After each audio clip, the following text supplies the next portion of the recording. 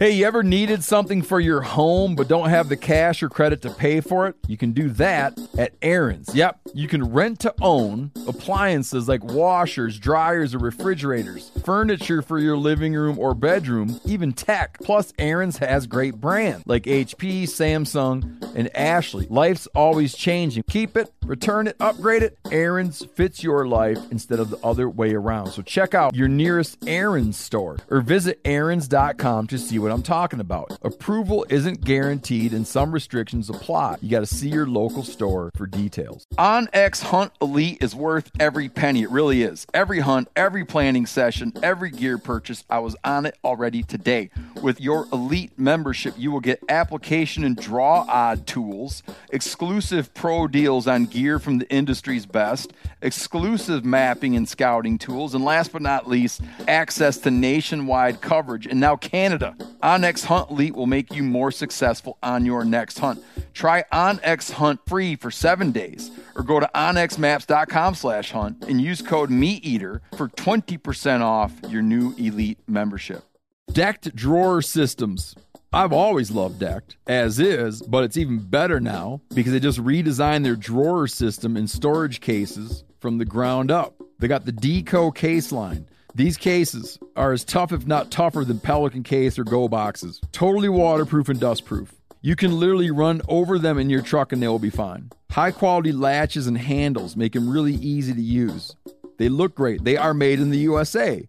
To check it out, go to decked.com/meateater. Get yourself free shipping.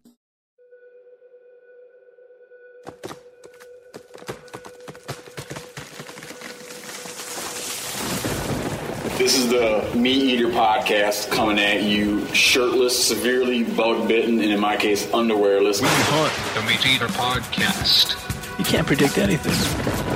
Presented by First Light, creating proven, versatile hunting apparel from merino base layers to technical outerwear for every hunt. First Light. Go farther, stay longer.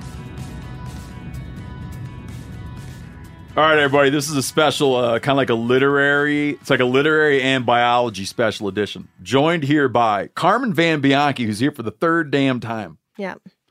What episode numbers were you in before? I want to look. I don't know. 54 and 90, ago. 54 and 94. All right. It's and then you like missed, 3 years. then you missed 100 and some episodes. And now you're back, but we need to check in with you. Yeah. Because I feel like we get all these questions all the time. People be like, how can I have a job in the outdoors? Or how do you be a this or that? So you're our case study. Okay. Well, it's not been any sort of traditional path. But you've arrived now. I think you've arrived now. I don't know if I've arrived. Dude, but you trap animals for a living, man. Okay, I'll give you that. Yeah, I have That's a ton of fun. Yeah. Do you have a year-round position? No. Damn it, really? We'll get to that. But you're still alive. You're obviously feeding yourself and you're clothed and whatnot. So yeah. Markers of success. Yeah, we make it work. But it's a hodgepodge. Although I am starting a new chapter, and hopefully this is going to be a full-time, the rest of my time deal. So have if you might have to lie because I want this to look positive no matter what. But okay, have any opportunities? Has coming on the show to explain your professional path opened any doors? Don't lie. I gotta be honest. No. Damn it! Really? Because I felt like I really laid it on thick. And that was, so sweet of you. But I more get my jobs, just based on my skills and stuff. Oh, no one cares about that kind of stuff. Listen, we were half of our listenership back probably the last time Carmen was on trying the to show. get those jobs. Yeah. So now, we have twice the listenership. It probably made it worse for Carmen because a bunch of dudes are like, dude, I'm going to try to get that job. I'm going to go into that line of work. Right. That's good. So everything you do, it's like a meritocracy. It's a meritocracy in your field. Things, yeah. And I've been really fortunate to have some regular field jobs for the last years. I mean, I think since we did the last podcast, I've been working on the same project. And so that's been really nice, just not having to worry every season about what the next thing is going to be and where I'm going to live. So that was really nice. And now that project is just about completely wound up. And 3 of my colleagues and friends from that project, well, 2 of them, there's 3 of us, are starting a nonprofit doing independent wildlife research. So that's the next chapter? That's the next chapter. We'll get to that. Ooh. That's good. That's titillating. Took the word right out of my mouth. Yeah. Also joined by, Cal's here. Hello. Fresh off of babysitting my dog. Giannis is here. Fresh off a big, huge run this morning. Mm-hmm. I was just getting up and I got a picture from a friend of mine. Did you just run into him up on top of that mountain? No, we you ran up there together? We ran up there together. We hiked fast up there together. Oh, you guys speed hiked? Mm-hmm. That's good. We kind of ran down. Phil, here. Say something for yourself, Phil. You don't sound very thrilled that I'm in the room, Steve. I guess Phil's here, I guess, for some reason. And then very special guest too, Kathy Raven, whose brand new book is out yesterday. Yes. I heard you guys sold. So the book's called Fox and I. It is. And my exposure to it is your publisher, Cindy Spiegel, took, threw me a real, I don't think she would describe it this way, but threw me a real lifeline many years ago, bought my second book. I published with her imprint at Random House for a long time. They've gone on to now start their own publishing venture. You're, I think, their first book? I am their first book. So Spiegel and Grau, it's with Spiegel and Grau. Spiegel and Grau used to be an imprint at Random House, but now it's a very exciting new venture. Yes. You were their first book. I heard you guys have, you've sold the book to 11 different countries?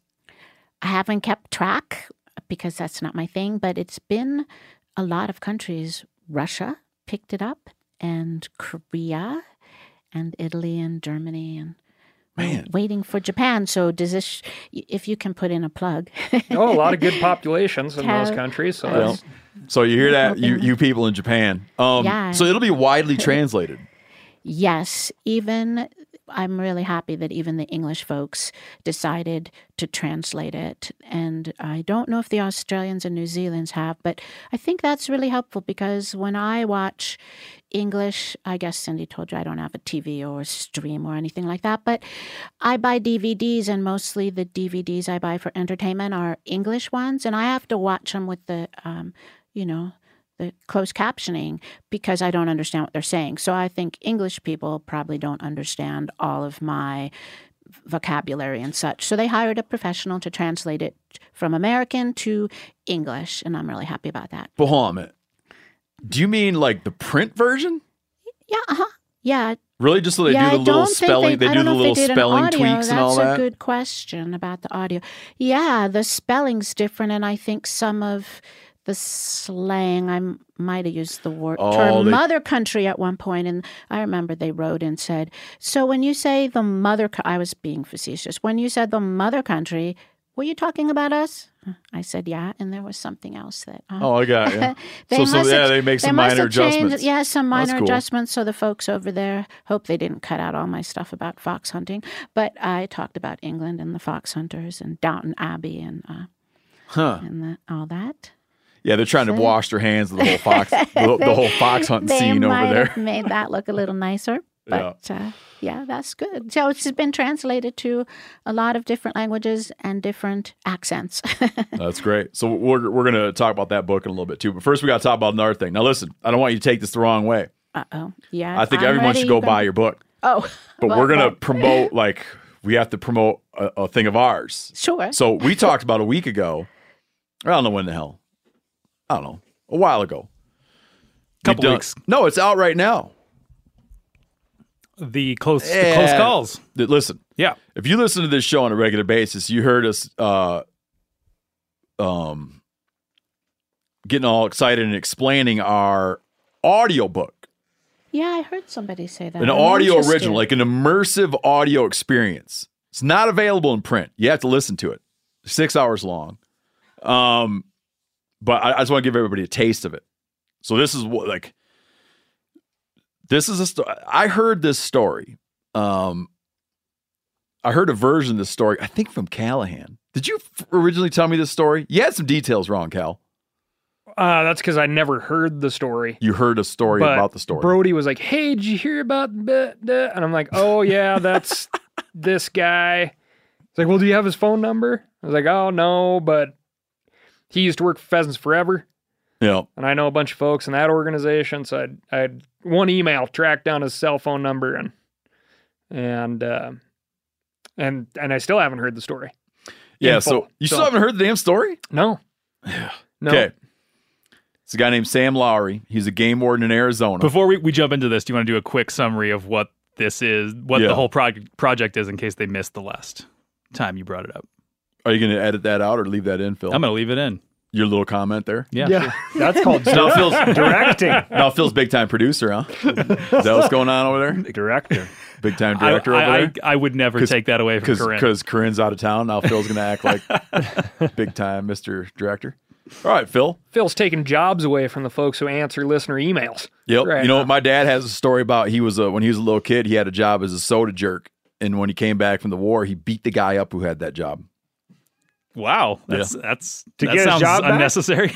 Found out that the guy had the job. The guy didn't want to give it back. My dad beat him up. What's your opinion on that? So do you think your dad back, had the right to take his job back? He felt that you would, if a veteran was returning. Got it. Okay. You would very quickly step aside and not make a play to keep the job. What if you were in that new soda jerk's position and some guy came in and said, hey, I want my job back? I would have said, here's the apron. Okay. That guy wants a vanilla soda. Point being, Corinne might come back and beat your ass, Phil. But I'll take that little directing comment, and I will.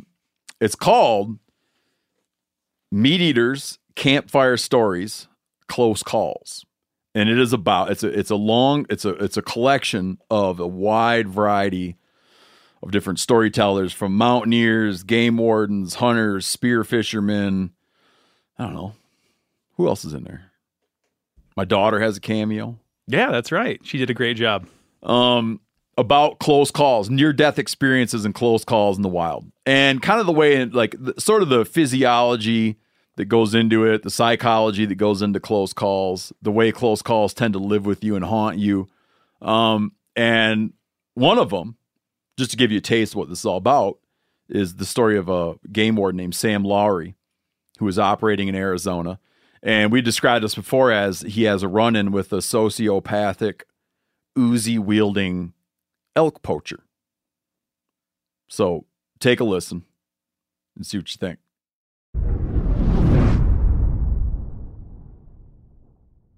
The Mud Puddle.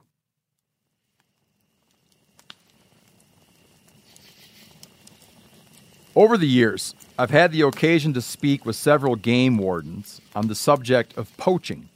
Among the most interesting of these conversations was my talk with a warden who studied what he called super poachers. Super poachers, he found, almost always exhibit sociopathic tendencies. They commit their crimes very quietly. They don't show off photos or brag about the animals they poached on social media, and they don't tend to poach for material gain. The real thrill for them is killing animals illegally and doing so without getting caught. The hunt for one such serial poacher is the focus of this next story from Sam Lowry, a retired game warden. Sam told us that most of the time he was dealing with normal people who might have made a minor, honest mistake, along with the occasional poacher who was deliberately flouting the rules for profit. In this case, though, he was playing cat and mouse with a dangerous sociopath.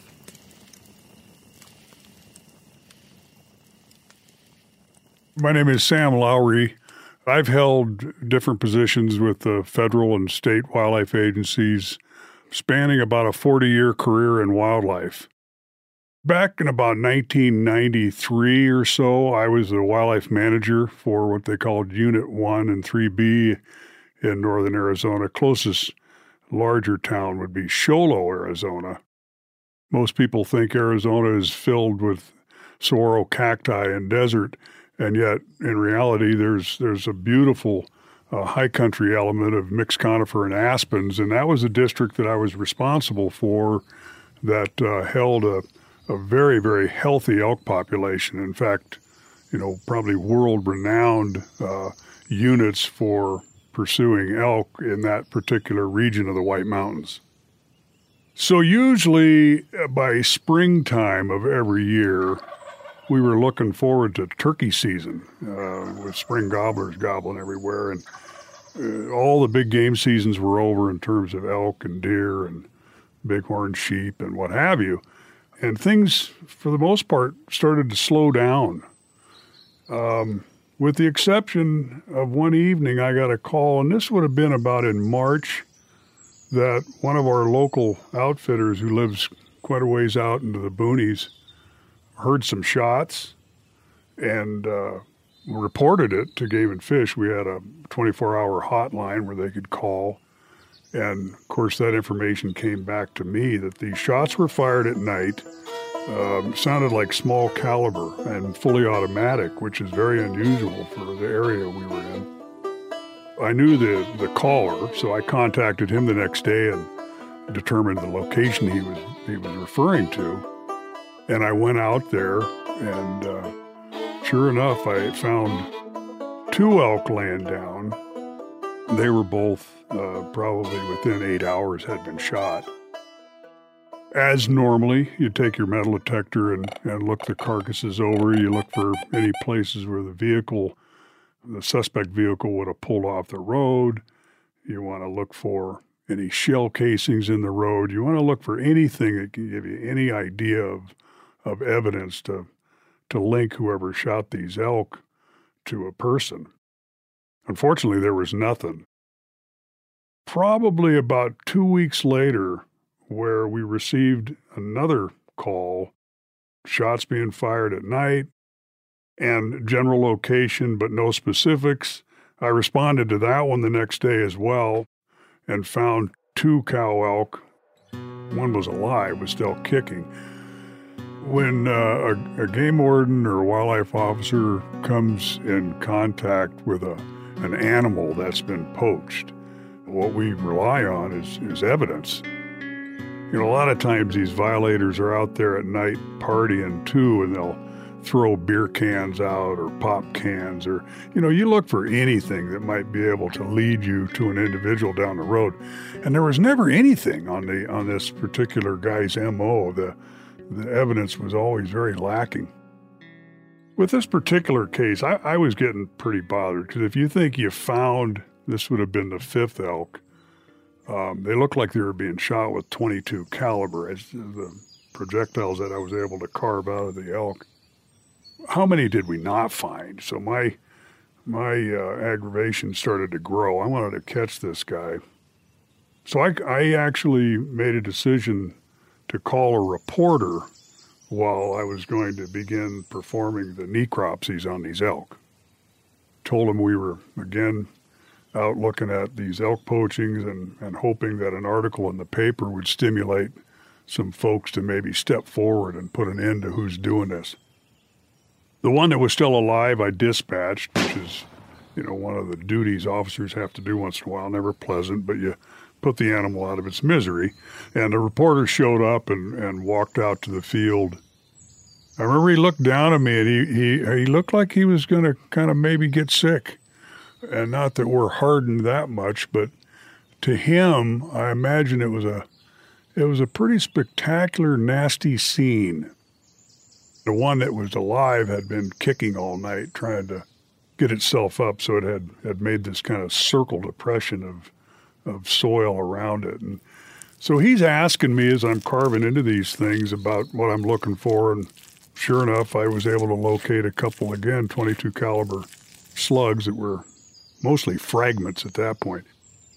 One might wonder, how did a .22 kill an elk? Well, when you hit them with 2 or 3 of them, and a couple of them probably in the spinal cord, it can drop them. So it certainly does. I reached down into the more of the digestive area, the cavity, and this again was in March. And not the prettiest thing in the world, but I reached in and grabbed about a jackrabbit-sized fetus from one of the cow elk, and I laid it up on the rib cage and looked him in the eye and said, this isn't 3 elk. This is 6 elk.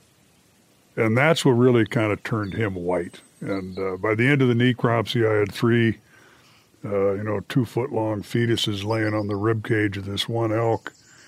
And I thought, if that doesn't stimulate someone to come forward and help me nab the guy doing this or guys doing this, I don't know what can. And the article did come out, and all I got was feedback from the public that we'll do everything we can to help you catch this guy, but no information ever led to that from that necropsy. I can't not tell a little piece of a story that comes to mind about this individual poaching all these elk. And the first thing you want to do as a warden is catch the guy or guys. And an old mentor of mine, a warden had been around for many, many years. We called him the herd bull, and we were referred to as satellite bulls. And he used to always tell us satellite bulls to walk to the dance and you'll finally get to dance. Don't run to the dance.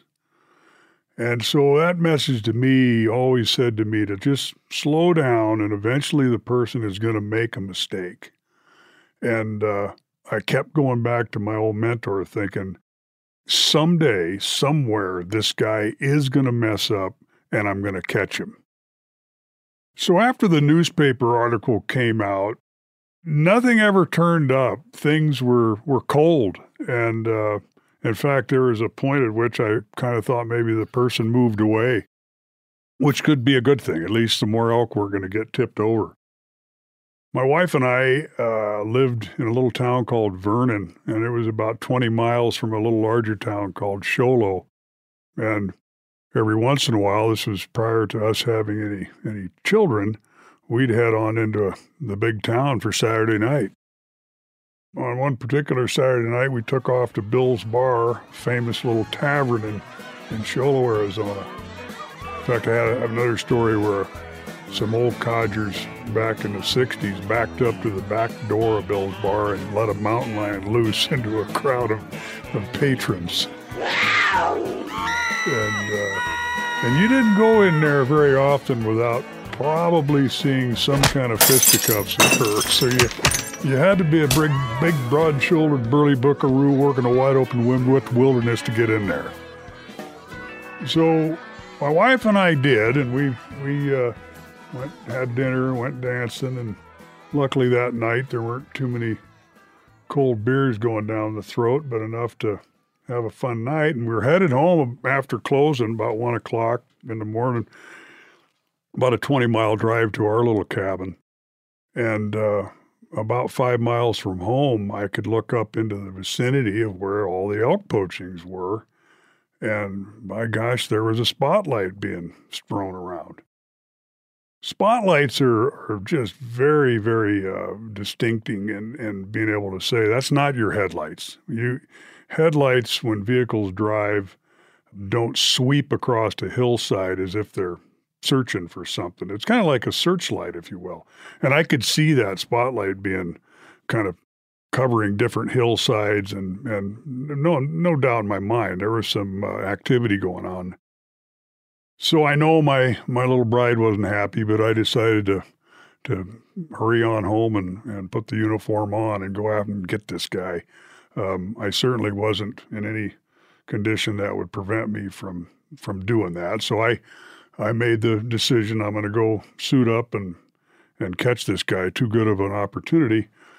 And jumped in my game and fish truck and notified the dispatch that I'd be out attempting to make contact with this potential elk poacher or spotlighter, and took off. And I had about a 5-mile drive to get to where I could see the spotlight working. And in those days, we had what you call a blackout light that would go to the front bumper of your game and fish truck. And it would allow you to slowly proceed down a dirt road without any other lights on. It was a military device that we got for all the officers in the state. So I proceeded kind of in the direction of this spotlighter, occasionally stopping and listening. And it's difficult to tell. Sometimes I thought I heard rapid fire, kind of automatic weapon, if you will, and sometimes it was more of a cracking noise, like more of a report of a rifle. But nonetheless, I kept inching my way to where I thought this guy was working, which is a Forest Service road, home to 500 elk running in and out of that vicinity that time of year. So I positioned my game and fish truck at the end of that and thought, I'm going to get him. He's going to come out. And now you start to feel the old adrenaline coming. You're going into full-blown enforcement mode, and you're pretty sure you're going to make a stop on what was likely to be the worst poacher I'd ever encountered. And then all of a sudden the lights changed and they went a different way. They were going back the same way, but they then turned west, which, when you're responsible for these districts, you know that country like the back of your hand. And I knew that he turned on what I assumed was this little dead-end 2-track road, and I need to reposition myself to that road, and now I'll have him blocked in. So I did. And when I got to that road, there was a little dip onto this other 2-track road. There was a dip with a mud puddle, and it was probably 12 feet across, 10 feet wide, maybe 8 inches deep. And if a vehicle goes through that mud puddle, you can tell there's going to be bubbles in it or washout on the other side where water dripped down from the frame. And so I exited my game and fish truck, and I grabbed a flashlight, and I just slowly approached that mud puddle, and I got down on my knees, and I kind of muffled the light and could see no bubbles. And then I kind of walked over to the other side and looked on the where the vehicle would have driven through, and there's no tracks. There's no sign of any washout. I just was bewildered. I thought, this guy didn't go down this road. So I was discouraged, and this has probably been an hour now that I've been pursuing this guy, thinking I'm going to get him, and he gave me the slip. So I got my game and fish truck and backed out and went back on the other side of the 267 road all the way out towards Vernon. I was done for the night, and then the only thing I can remember is when I got back to the cabin that night, my wife was, let's just say, happy to see me. They're not necessarily excited about the fact I'm running out to catch a bad guy at 2 a.m. So after that happened, I was again discouraged, and I thought, when am I going to get another break? I just don't know. But that night I thought I had him, but he slipped away. So following that evening where I felt I was the closest at catching this guy, things continued on. We ended up getting a couple more calls on elk that were shot. No leads. And I do recall the vicinity, though. It was a very localized area, all right around that 267 road that I found the spotlighter on. And those elk would soon be moving out of their winter range up into the north range, up into their summer country. So we kind of felt things would be slowing down. But after an elk or two more, it just stopped. And while I thought maybe it had to do with that migration to higher country, there was still enough elk in that lower range to warrant some shooting if the guy was still around. But I felt like it just stopped and pretty much kind of stamped it case unsolved. We couldn't put this one behind us. And there was a lot of people trying to make this case work. Never did. And I just felt it was onward to the next one. Then that's going to be one for the books. And out of the blue one day, our investigator called me and said, "Hey, we got a weird call today from a narcotics agent up in Holbrook, which is a town about 40 miles north of Vernon." And he said, "We have a guy in custody that is being held on some pretty serious drug trafficking charges and attempted homicide charges, most likely going to be moved to Albuquerque, but he's in our holding facility. And during interviews, he mentioned something about shooting a bunch of elk in the Vernon area.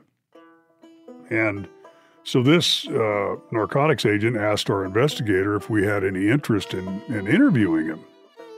And of course, I jumped at the opportunity. I thought to myself, if this is the guy, I can finally maybe get some closure to this, and it's not going to be a citation for killing 15 elk out of season. This guy's going away probably to a much bigger house. So yeah, I want to go visit. I want to go talk to him. And the narcotics agent relayed to our investigator that he's a pretty strange duck, and you might want to bring him a Baby Ruth candy bar because he likes candy bars. And if you bring him that, he might be willing to talk to you. So we did. I stopped at the store, got a Baby Ruth candy bar, and I wore civilian clothes, so I didn't intimidate him at all with the uniform, and drove to Holbrook and checked in with the officers there and let them know what I was there for to interview the suspect. His name was Okie. And other than that, I didn't have any more details other than the fact that he was being held on pretty serious charges. He was running a little meth lab and some involvement in a murder case in Albuquerque, something to do with a past girlfriend or something of that nature. But he was being held on both narcotics and homicide charges. So they led me down this, kind of sterile hallway and got me into an interrogation room where I sat. And then 5 minutes or so passed and the door opens up and here's this straggly looking character in an orange jumpsuit. He had what we call a transport belt around his waist with his handcuffs on attached to that transport belt so you can't swing your arms at all. He's confined. Kind of looked at me like, absolute careless. He didn't have any regard for, what I was there for, obviously. But the officer that led him into the room explained that, I was with Game and Fish, and I just wanted to talk to him about some of the unsolved elk poachings we had in the White Mountains. And he reluctantly sat down, and he kind of just stared at me like he was looking through the back of my skull. And he had these kind of dark, steely-looking eyes. He just, which was kind of rang the old sociopath in my mind, that this guy doesn't really care much about me or what he's about to tell me. So I introduced myself. Okie, I'm Sam Lowry. I'm with Arizona Game and Fish, and I know you're in here for things more serious that I want to talk to you about, but I really wanted to visit with you a little bit about something you told the officers about your elk poaching in Vernon. And he kind of let out a little sigh and sat back in his chair almost to relax a little more. He looked right at me, just, again, these cold, shark-like eyes. And, yeah, that was me. I said, what do you mean that was you? I mean, what? I was the one. I shot probably 30 elk up there, and you guys could never catch me. And I kind of leaned in and wanted to find out why, and so what was the cause? And he stopped me and looked and said, I'll tell you one thing, though. You got a warden out there with angel wings. And I kind of paused myself, and I thought, well, what do you mean there, Okie? What do you mean by that?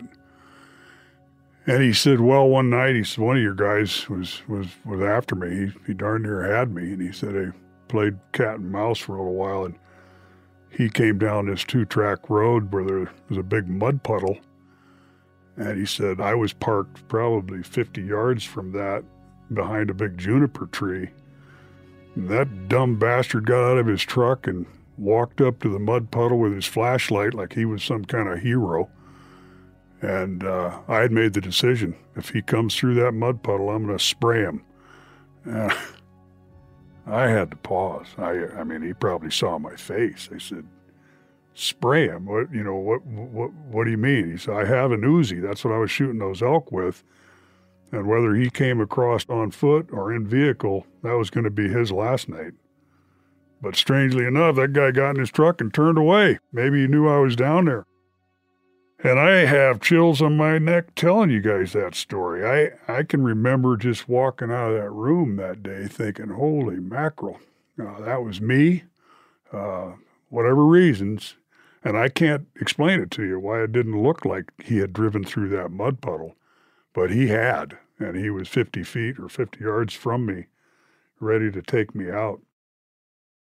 So we had talked a little more. I was pretty much shot, no pun intended.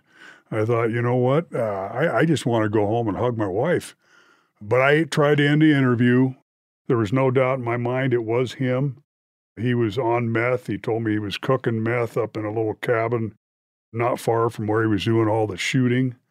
He was by himself, and he just liked to kill stuff. As he told me, I like to kill shit. And no remorse, no, nothing. And I never did recover the Uzi to match those bullets with, but I'll never forget them, walking him back down the hallway. And he kind of looked up over his shoulder, looked back at me one more time, not knowing that I was that angel. I was that game warden that had wings that night, and I never let him know that anyway. But he walked away, and that was never to be seen again. Old Okie. Oh, he ate the candy bar, too.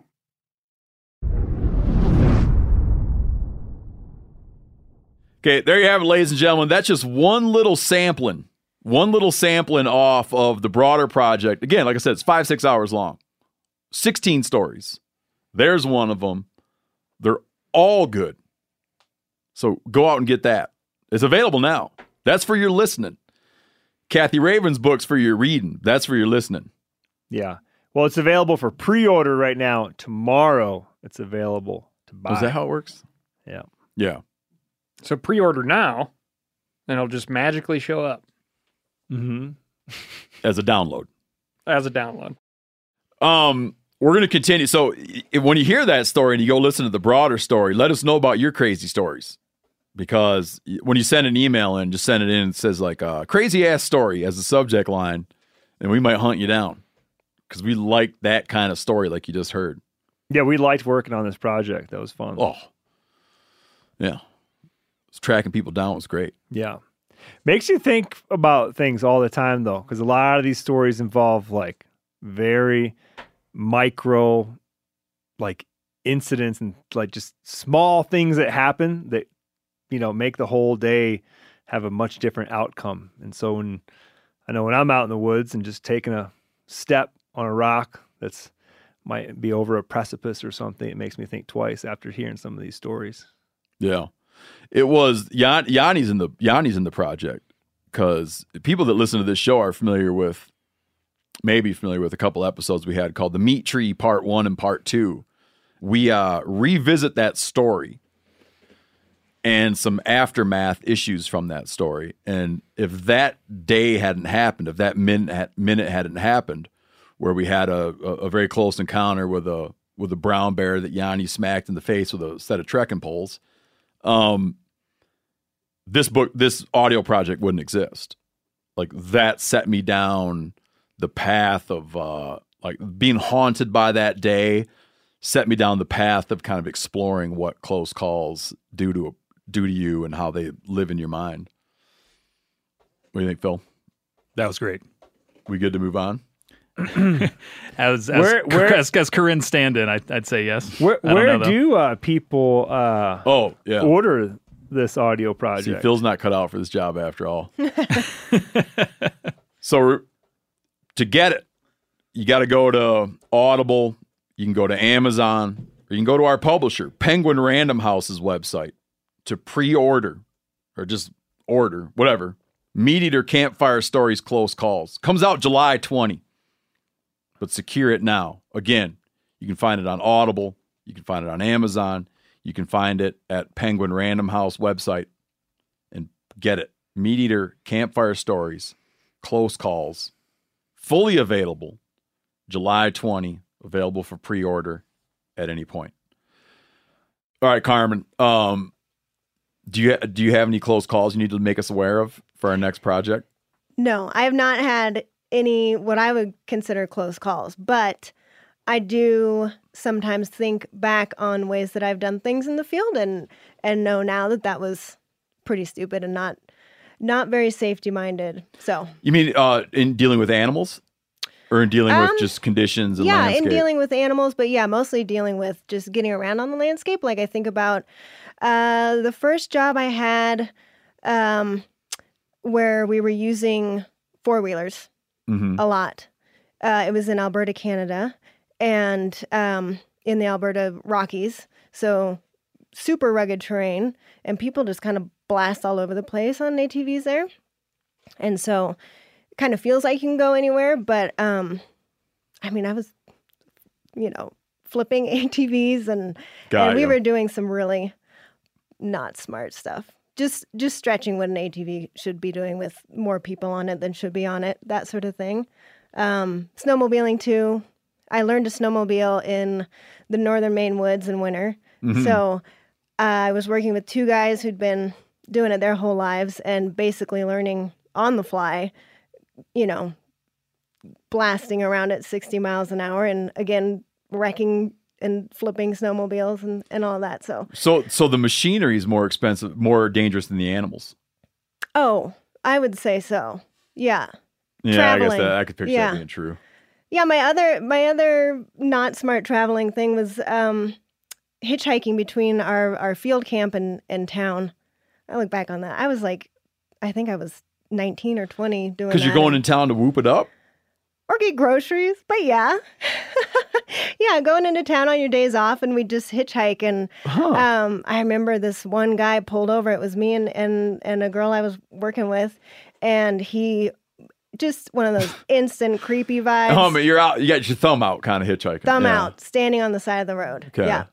And he's probably not thinking, here's a couple biologists going into town to get some groceries. No, older fellow. He's like, here's some people that want to party. I've never told my parents this. I don't know if they'll listen, but stopped, pulled over. I started to get into the front seat, and there were various things you'd get in a truck stop bathroom, like different colored condoms and lubes just strewn on the floor, and in the back seat as my friend was getting in. Soiled or new? Oh, I hope new. I don't remember that. Still clearly. In the package. Still in the package. Yeah. And then as she was getting in, she said, she told me, "There's a gun on the floor here, and there's a pistol in this car on the floor." And just that combined with his vibe, guy was. Yeah. Ready to go. Ready for anything. Ready for He's like, this day could go in any number of directions. Yeah. So we it's Tuesday. Go on. Anyway, we did I refused to get in and he tried to convince us, but we waited for the next car. I want to role play for a minute. Okay. Hold on, now would be a good time to let Carmen explain what she does. I want to role play real quick. Get too far. Okay. Can I just role play? Do you want to use the words role play following the description of the interview? No. Thank you, Cal. I'm Carmen, and she's the trucker. So yes. Okay, ready? I'm not going to get in. I've changed my mind. He says, just get in. Oh, okay. So not being suave. No. He was strange and creepy. Okay, yeah, that's all. It's just very quick role play, Cal. Okay, thank you. Yeah. I appreciate keeping it tight. Thank you. It wasn't what I wasn't going to do what you worried was going to happen. Thank you. Okay, fill people in now. Moving on. Okay. So, a million years ago when you came on the show, you were getting engaged. You were not getting engaged. You were engaging in a long project. I think way back then. Let's see. The second time I was on, I was starting on what is the Washington Predator Prey Project. Yeah. Okay, break that down. Okay, so like I said, that project's winding up, but it was a project between a cooperation between the University of Washington and Washington Department of Fish and Wildlife. Basically, in a nutshell, looking at how recolonizing wolves could be affecting a number of other species, deer, elk, of course, and then cougars as well. And then the component that I mostly worked on was mesocarnivores, so bobcats and coyotes. with sort of the Explain the word mesocarnivores. medium-sized. Okay. Medium-sized. What's So- the word for like what's a little teeny one called? Ooh. What would you call a weasel? One of the little guys. I don't know. Yeah. But A meso small is mid-sized. carnivores. Carnivores. Small carnivore, Yeah. okay. Yeah. All right, go on. Okay, so bobcats and coyotes. So basically, just looking at the premise that with the return of wolves and with any larger predators that are taking down larger prey, they could be creating. This is kind of the theory behind the study. They could be creating either food opportunities for mesocarnivores because they can scavenge the deer carcasses, elk carcasses, etc. And so that could be a benefit to the mesocarnivores, but it could also be what they call a fatal attraction because these mesocarnivores could be attracted to these spots and then they themselves get killed by the bigger predator. Oh. Yeah. So basically, Well, that's interesting. Yeah. So Is that the true definition of fatal attraction? Is that where that No, comes from? it's a movie, dude. it might just be applied to this ecological theory. What was that movie about? That was Glenn Close. Oh, And that's why Phil's here. Come on, Phil, lay it down.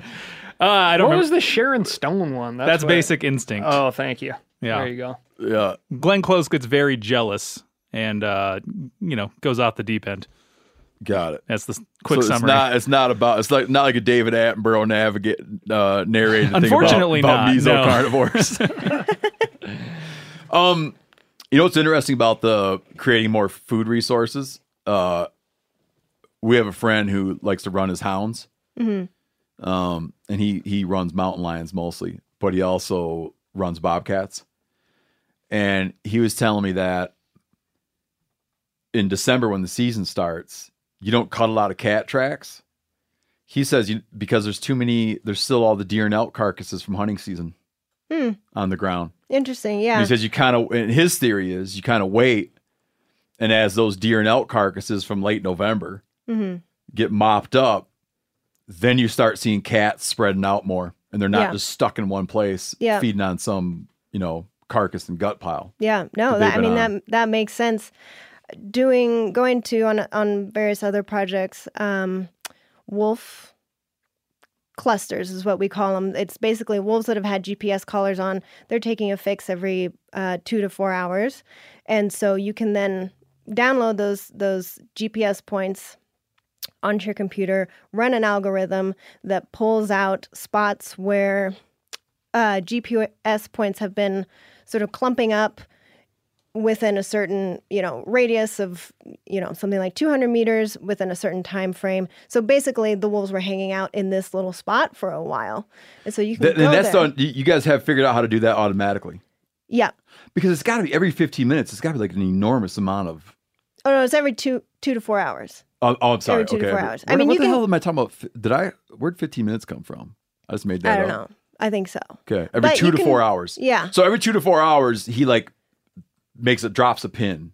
Basically, yeah. I see. Yeah. And you can set that fix rate is what that's called too. I mean, some projects, just depending on what question you're trying to answer, you could have a really, really fine scaled movement path of an animal because it could be getting a fix rate every 15 or 30 minutes or whatever. Okay. But for kill sites, they've done the stats and every 2 hours is what you want, really. And so does your program or whatever the hell just start spitting out waypoints where there's a cluster of activity? Yep. Yeah. So in the morning, you just download the latest batch of data. You run. It's just a computer algorithm. It pulls out those clusters, and then you put them on a map, and you see, oh, okay, they spent time there. They spent time there. They spent time there. And so there's my day. I'm gonna go out there and investigate these. And this is they use this for cougars, and it's a common. So how many days a week do you get to go do that? Well, when I've been working on projects where that's been my full-time job for some projects, is going to kill sites. Just every day. It's pretty lucky. That's one of my Just favorite cover that. things. I would trade you jobs in a second, man. I'm not gonna lie. Do you bring a lot of that junk home, or are you probably not supposed to? I got a lot of junk in my house. I've definitely reined it in a bit, but I've always been like that. I've always been picking up dead shit. And, Yeah, because like all that walking around, you're probably finding shed antlers and dead heads. And oh yeah, yep, lots of cool stuff. So what do you when you go to all these kill sites? What are you looking for? What are the data points you're picking up there? Well, again, that sort of just depends on the question. But usually, if you're going to kill sites, one of the main things you're trying to figure out is, okay, what happened here? Well, let me back up, because one thing is, for wolves, I know, I don't remember what the rate is with cougars, but with wolves, it's about 20% of the clusters that you go to have a kill at them. So you might go, to lots of clusters and they were just taking a nap. I mean, they sleep a ton. So you end up going to a lot of bedding spots. And so you might have just spent, half your day getting there and it's a bedding spot, but I got you. But you start to kind of put together a picture, especially if you go in order. You're like, okay, this cluster it's winter and it's up on a sunny, south-facing slope up on the ridge line. Oh, I bet that's going to be a bedding area. Sure enough, you go there and it's a bedding area usually. Then you see a cluster and it's down in some gnarly, thick-looking, canyon, a hellhole, and you're like, ooh, that's that one.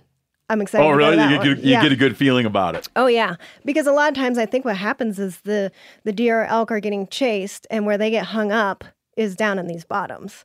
So, for example, I was at a really cool kill site this winter.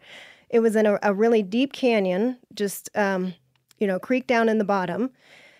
And I could reconstruct what happened just from tracks in the snow, another sign, and there had been a moose that was feeding on a willow and kind of bedding and whatever, and then you could see the wolves came down this really steep mountainside, and there was a short sort of chase where all tracks came together. You could see where the moose had sort of leapt and been up to his belly in the snow, heading down, and it hits towards the bottom. And you know how when you're snowshoeing in the winter and all of a sudden you step too close to a log and you're sunk into your hips? That's what happened to the moose. So there was a blanket of snow from the mountainside from the ground to this big, huge log. And it looked like the moose had just stepped in the wrong spot, gotten mired. And then that's when the wolves overtook it. And so, anyway. Bloodthirsty killers. Do you think the moose knew at that point that the jig was up? Like, oop, lost a wheel. It probably, yeah. That's not good. A wheel. Yeah. Do you find where they ever like surplus killing events? Do you ever find that in your searches? I've never seen that. It's not like when a mountain lion gets into like a sheep pasture and just gets a little carried away. No, I've never seen that in the wild. No. At the bedding sites, don't you also you're collecting fecal matter, right? Yeah, so you can see what they've been eating and the percentage of alphas and the percent. Okay. Right. So we collect on, I mean, you can get so much information from collecting scat. You can do diet, you can do genetics. That's a lot of what we've been doing. And the status, the percentage of wolves at low status and high status. You can see who's eating the meat and who's eating the fur. Well, and a cool thing about scat is you can see from the type of scat. So if I'm arriving at a place where I think it's not always easy, especially at wolf clusters, to find the kill, especially in the summertime. In the summertime. Because the cluster's just too big? Because they kind of go all over the place. They'll go and eat for a while, and then they'll go sometimes a ways off in bed. What's a ways? I don't know, 200 meters. And if you're in a thick, broken up terrain, it can be tough. And so knowing that there's probably some amount of remains of an animal within a 400-yard wide circle. Right, when you're in a hellhole, it's a lot of scrounging around. A lot of scrounging and crawling and just looking for any sort of sign. But when I arrive at one of those clusters and I see, I don't know what I call it, a carcass, early carcass scat. So when they eat the organs first, and the breeder male and female usually get to eat the organs because they're high in nutrition, and then when they take a shit, it's really nasty. It's like black and runny. Because it's not bound together by hair. Right. It's black and runny. And so, there's a there's a decent chance that that's the breeder male or female, and they just ate the organs, so it's an early carcass scat, so we're getting close. And so then I often will get excited, like, okay, Oh, really? there's a freaking carcass here somewhere, we just got to find it. Like it runs right through them. It goes, well, they're usually there for a while. I don't know how long it Long enough takes to, yeah. Human babies have similar poops the first week of their lives. Remember that? Yeah, Steve? it's even got a special name. Yeah, I know. It's not even called poop. meconium. Meconium. Meconium. Oh, yeah. My pet theory about the organ consumption. Yeah. My pet theory is this: is that I understand that there's like a nutritional load, right? But I also like the idea, and I think I maybe invented this. It's you can eat it fast, and you don't know when you're going to lose it because someone else is going to show up and beat your ass, right? I think that's That makes some I think that's a sense, good yeah. hypothesis. And so you're like, you can just inhale the liver, That's correct. Yeah. and then so all we of a don't want sudden, that. whoever else Yes. shows up. Here's a grizzly. They don't get meat drunk from eating that. I haven't read that, and you might be the first one. That's a good hypothesis. You should write that up and send it to them. Oh, you watch It's an watch interesting bears? hypothesis. Like, there's very few animals that are comfortable on a carcass. Like, the amount of energy they're expending, whipping their head around, investigating every sound, and Yeah. every smell. Yeah. Like, it's not like, Yeah, that's right. okay, time to relax and eat. Carmen, do you ever show up on the when you're on the clusters? How often do you show up and bump them out of there? Well, we try really, really hard not to do that. We don't want to be affecting their behavior, bumping them off a kill, and especially if you're doing a kill rate study, you always need to be really careful about that. But you wouldn't want to accidentally affect their kill rate by following them so closely as they go around the woods that you're bumping them off Gotcha. the carcass. Yeah. So what, like when you show up, usually how many hours have passed since they've moved on? Days. Okay. Yeah, and there's for different species and states, I would imagine there's different rules on how quickly you can go in. I got you. So it So would we never have- be we that have you'd wake protocols up. around You would that. never wake up and see that there was a cluster from midnight and then run out there. No, I see. No. Okay. And by design, you don't do that. right, by design. It's always, I mean, if we didn't have to worry about affecting their behavior, it'd be really nice because very quickly, with scavengers and that sort of thing, the longer it's been since the kill event, the harder it gets to really accurately assess what's going on. Because kill site analysis is kind of one of those things that it's easy until you start learning more, and then you realize it's easy except for when it's not, because you don't really ever know if they are the ones that killed it. No, that's not true. Sometimes you're really, really confident that they killed it, your animal of interest killed it. But there's a lot of scavenging that goes on out there, and so there's a lot of just weird stuff that can happen to any animal, Yep. to die. And so it can So- always be a scavenging event. When to get to the meso predators, are they often there? Trying to think if I've ever come up on a kill and seen. I've heard a cougar once. I've seen bears coming up. I don't think I've ever come up on a kill. I mean, we're usually kind of, we're on a snowmobile or we're crashing through the woods, stuff like that. We're not trying to sneak in, especially Yeah, when it's I got summertime and bears are out. So relate the work though to how do you then roll in the impacts on coyotes and bobcats? Okay, so it's not just going to kill sites. For that question, the putting up cameras was one of the main goals. So I we see. get to a kill and put up a trail camera, and leave it there for at least a month, trying to capture different interactions between apex or large carnivores and mesocarnivores. You setting it on video? No, takes too much battery and Okay. memory to do that. But Do you do like the clusters, three Yep. shot clusters? 3-shot clusters. So we usually have thousands of photos, and that's always like a little just opening up a treasure box. Do you have software that sorts through all that? The project is going to use software, but I mean, whenever I collect a camera, I certainly go through it because I'm excited to see what's on it. So And Yeah. you get in there and look at all those images. yeah. And so the other part of that is that we're trapping and collaring. We were trapping and collaring coyotes and bobcats, so that we could, and then the wolves and cougars are also collared in the area, and then they can use those different movement patterns to see how they might be avoiding each other on the landscape or not, that sort of thing. And then also collecting scats for genetic analysis for some different population demographics and that sort of thing. So, And you were involved in putting the collars on them? yeah. Yep. So I was in charge of, so my job on the project, I don't work for the state. I work for UW.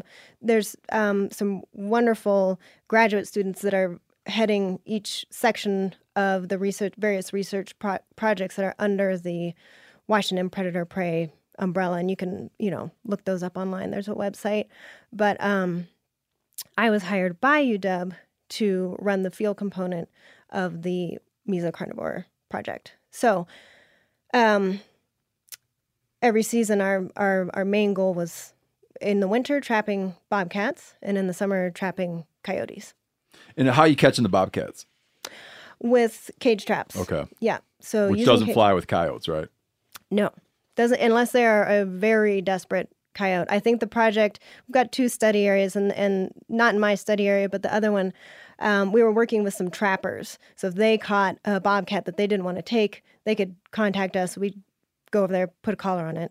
Got you. Well, they contacted us once with a coyote that had gone into a bobcat Got trap. into one of their cage must have traps. been super hungry.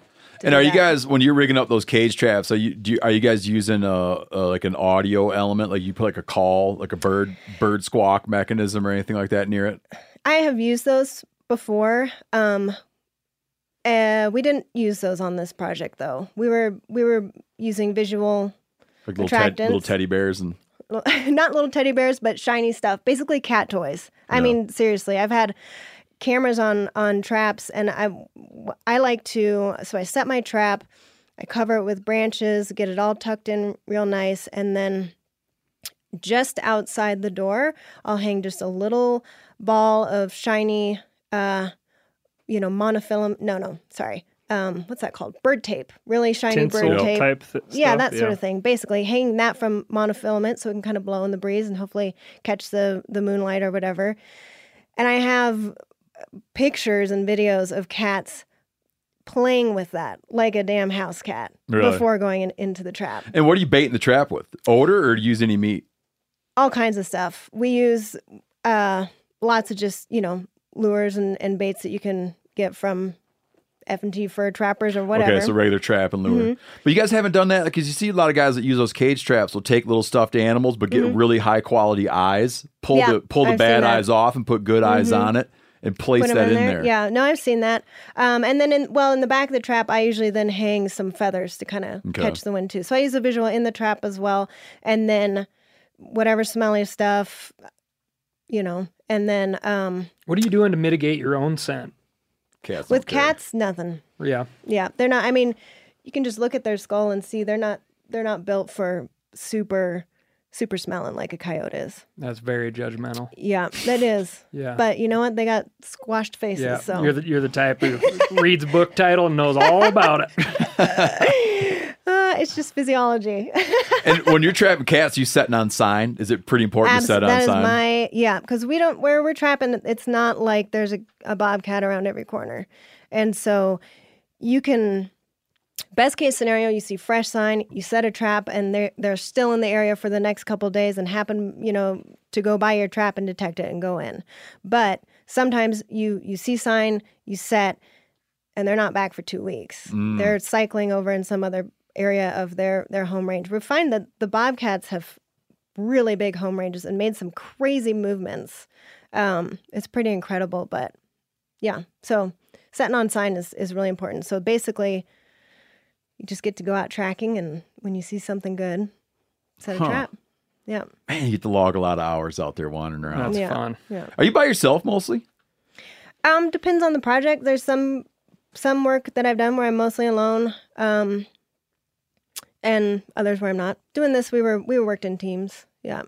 And then when you run into people, are people kind of like curious what you're doing? Do you bother to explain it to them? Do you try to act like you're doing something else? No, I'm always happy to talk to the public if they come up and have questions or whatever, and people do. And sometimes they share their stories, and sometimes they're really out there, but I definitely talk to whoever. And the study you've been working on, is there, do you feel that there was a meaningful stuff came out of it now that it's winding down? Like, do you feel that like actionable, meaningful, I'm trying to use the word data in my results? Sentence. No, I was trying to get data. Yeah, data's great. Yeah, data. But I didn't finish the sentence. I just said data. You know what I'm talking about, though. Yeah, no, I know what you mean. Did you get any good data? I think that the group of grad students that are and WDFW employees that are working on this study I'm really excited to see. They're still in the analysis phase, and the results are not mine to share. But just knowing these people, they're going to do a great job thinking about the data that they're getting and being really thoughtful and thorough and answering important questions. And we've got a ton of data from this project. So are you doing that sciencey thing right now where you're not saying what happened because you guys got to go through your little process and everything? I really don't know. I mean, it's you can't really look at. First of all, I haven't been involved heavily in all the other facets of the project. For the mesocarnivore stuff, I mean, we've just been out there busting it and collecting data. And so without analyzing it, or at least, visualizing that data with graphs and stuff, it's hard to say what kind of trends you might be pulling out. Yeah, you got to wait for the paper to come out. Yeah. Yep. I think Steve was trying to ask you, are you doing one of those government sciencey things where they give you the conclusion first, and then they hire you to get the data that fits? Yeah, I've done all that. Yeah. Oh, yeah, that's what you meant, right? Show us that wolves are made of rainbows. That's pretty much whatever they want. That's what they hire you to do. Yeah, no. You haven't felt that kind of pressure? No, absolutely not. I've the integrity of the science that I've worked on, I think has always been really, it's just good scientists just out there trying to answer questions that they're interested in. Do you feel that people are like, they want to demonstrate that wolves will bring us these beautiful trophic cascades? Like they want to show that. I mean, we recently talked about a paper someone put out that was, my goodness, here's one thing about wolves is they really reduce car-deer vehicle collisions. Right. And in reading the paper, you're like, you said, man, here's an interesting thing to do. I should show that it reduces car-vehicle collisions because that'd be helpful. Yeah. No, it really smelled like that to me. Yeah. I totally get what you're saying and getting at, and I've seen that in papers and stuff, but my experience has been, I don't know, really solid, good projects. So I was very much on the line. I was going in with this assumption when I was reading this paper by this fellow, Jonah Keim, who looked at the advantages predators get by traveling roads, clean trails, things like that. This is in Canada, so there's all sorts of like oil pipeline roads and cut line roads and things like that. And so he put together the study where he looked at just the efficiency of travel in these areas and how that impacts the prey species. And it was all very good stuff, but you kind of had this feeling that he was coming down to, so the solution is not killing wolves, it's making the country harder to travel. So like putting up impediments on roads and trails that we make to make life easier for us. Yeah. And I was like, yeah. But then at the end, he's like, however, this is not like this golden solution to a complex problem. And he laid out the complexity of the issue. And then it came down to saying like, and if you're in a scenario where your prey species are so reduced that the predator species population has a distinct advantage, this is not the only thing that you can do. Like there will have to be some sort of lethal removal on your predator population. So in the end, it didn't feel like you were reading cancer research sponsored by the tobacco company. Exactly. Yeah. So that's a shout out for lead author Jonah Keim. I hope I'm saying your name right. That was a good paper.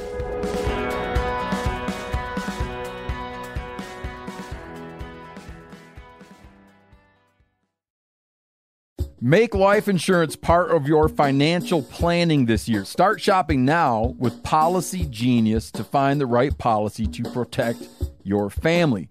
Getting life insurance today means you'll have peace of mind so that if something were to happen to you, your family can cover expenses while getting back on their feet. With Policy Genius, you can find life insurance policies that start at just $292 per year for $1 million of coverage. Some options offer same-day approval and avoid unnecessary medical exams. They work for you, not the insurance companies. That means they don't have an incentive to recommend one insurer over another, so you can trust their guidance. No wonder they have thousands of 5-star reviews on Google and Trustpilot. Save time and money and provide your family with a financial safety net using Policy Genius. Head to policygenius.com or click the link in the description to get your free life insurance quotes and see how much you could save. That's policygenius.com. Hey, I'm kind of an afternoon hydrator. Like, I wake up in the morning and drink a bunch of coffee. Then later in the day, I'm like, man, I got to hydrate. And then I'll see some Liquid IV, and then I'll drink a whole bunch because I like it a lot. It helps me stay hydrated because it motivates me to do it. Now, it doesn't matter if you like hydrate to live or live to hydrate. Liquid IV quenches your thirst faster than water alone. It's got 3 times the electrolytes of the leading sports drinks and no artificial sweeteners, plus 0 sugar in the sugar-free version. However you hydrate, grab your Liquid IV Hydration Multiplier sugar-free in bulk nationwide at Costco, or get 20% off your first order when you go to liquidiv.com and use our code MeatEater at checkout. That's 20% off your first order when you shop Superior Hydration today using promo code MeatEater at liquidiv.com. I spend a lot of time outside, and I spend a lot of time hydrating with Liquid IV because, like I said, I love it, and it makes me drink like I know I should. It makes me feel great. Check it out, liquidiv.com. OnX Hunt is always striving to help make hunters more successful in the field each season. This hunting season, they will have a bunch of new features to help you on your next hunt. These features include new aerial imagery options like Leaf Off, recent imagery updated every 2 weeks with historic look back, and imagery on demand. On top of that, OnX is reinventing the trail camera market by syncing your Hunt app with multiple cell camera manufacturers and helping organize and analyze your photos. You can also now view your maps in Dash when driving to your next hunting location. These are just a few of the many updates OnX has for this hunting season. Try OnX Hunt free for 7 days or go to onxmaps.com/hunt and use code MeatEater for 20% off your new OnX Hunt membership. Ladies and gentlemen, this is the app I use most. I love it. I cannot picture life without it. Use code MeatEater for 20% off on your new OnX Hunt membership. So, Carmen, two questions for you. Mm-hmm. 2 more questions for you. Talk about catching the coyotes, like how you catch them to put a collar on them, and then I need to hear what you're doing next. Now that you're done with doing this, catching coyotes. That's probably my favorite kind of trapping, just because of the challenge. It's also, in a lot of ways, my least favorite, just because of it just kind of makes you feel bad. On a lot of days, it's like you can't wait to get out there and check your traps, but man, I don't know. Foothold trapping is just, it's kind of, it's a little harsh. And so our foothold trapping for coyotes, it's really the only practical way to catch canids, because they are so smart and they're so wary. And so it was, in that regard, really fascinating, because you're just having to work really hard to get to know the animals that are in the area that you're trying to trap, and you never really figure it out. They're always just throwing something new at you. Yeah. And so it's really interesting in that way. From exactly how you set your trap to where you put your trap to what area of the mountain that you're trapping on. There's just so many different variables that you're trying to figure out, and it's so frustrating. What kind of so traps do you guys challenging. use? Victor's number 3 for coil, and then we use They got like the laminated jaws or like a soft. They've got a rubber offset jaw. Yeah. So I mean, I could, I often got my hand stuck in it for whatever reason, just not being careful and stuff, and it didn't. It doesn't feel good. That's for sure. But it's not like it's breaking skin or. And then do you anchor it with like an earth anchor, or do you use a stake? We used lots of things. Stakes, but in our area, it's so rocky. The soil is so bad. It's really hard. You see these YouTube videos of guys catching coyotes, and they're out in, cornfields where every single rock has been picked, and the ground is so soft and loamy, and they're just like punk, punk, punk, punching a trap in 2 minutes. We're out there in, 95-degree weather because we're having to trap in the summer because you can't do it in the winter where we are. So you're trapping in the summer, which is a whole another set of difficulty because we are trapping for research, and so our ethical standard for how we're treating these animals is different, right? We've got this professional... Yeah, because you got to turn it out in healthy condition. Right, and so we're trying to, especially on this project, I wanted to really raise the bar on the capture element, so making it as humane as we could, which is difficult with foothold trapping, and then also the handling part. So when you actually come up to an animal in the trap and then drug it and do the handling, those can be pretty rodeo-ish. And there's been a lot of kind of just, cowboyish culture around those handlings traditionally. That's not across the board by any means, but I think that we're getting better at being really thoughtful about not only just getting our animal to live through that experience, but to have it be as least stressful and painful for them as possible. Yeah. So we've been working really hard to raise the bar there. But back to the different types of anchors, we tried stakes. Way too rocky. Use earth anchors, but the main thing we use is a grapple hook on a long chain, which you bury down under the trap. Usually, or sometimes just kind of bury it in the bushes under leaves and stuff behind it. But basically, as you're selecting your exact trap site, there's a lot of things you got to think about. Aside from just, is this a good spot to catch coyote? Is it a likely spot? You've got to think about, is there a drop off somewhere, because they could then, drag the grapple, and the grapple could get hung up, and then they're off the, cliff dangling from the trap. So you're thinking about that. You're thinking about shade because it's summertime.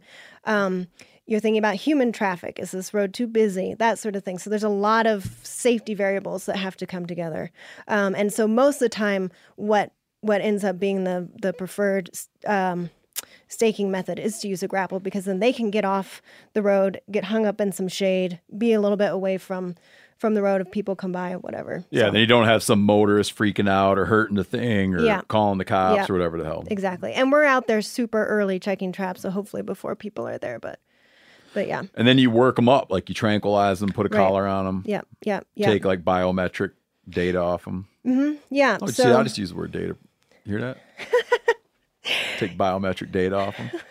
So we call it body measurements, but yeah, I went overboard. You went overboard, but that's good. That's good.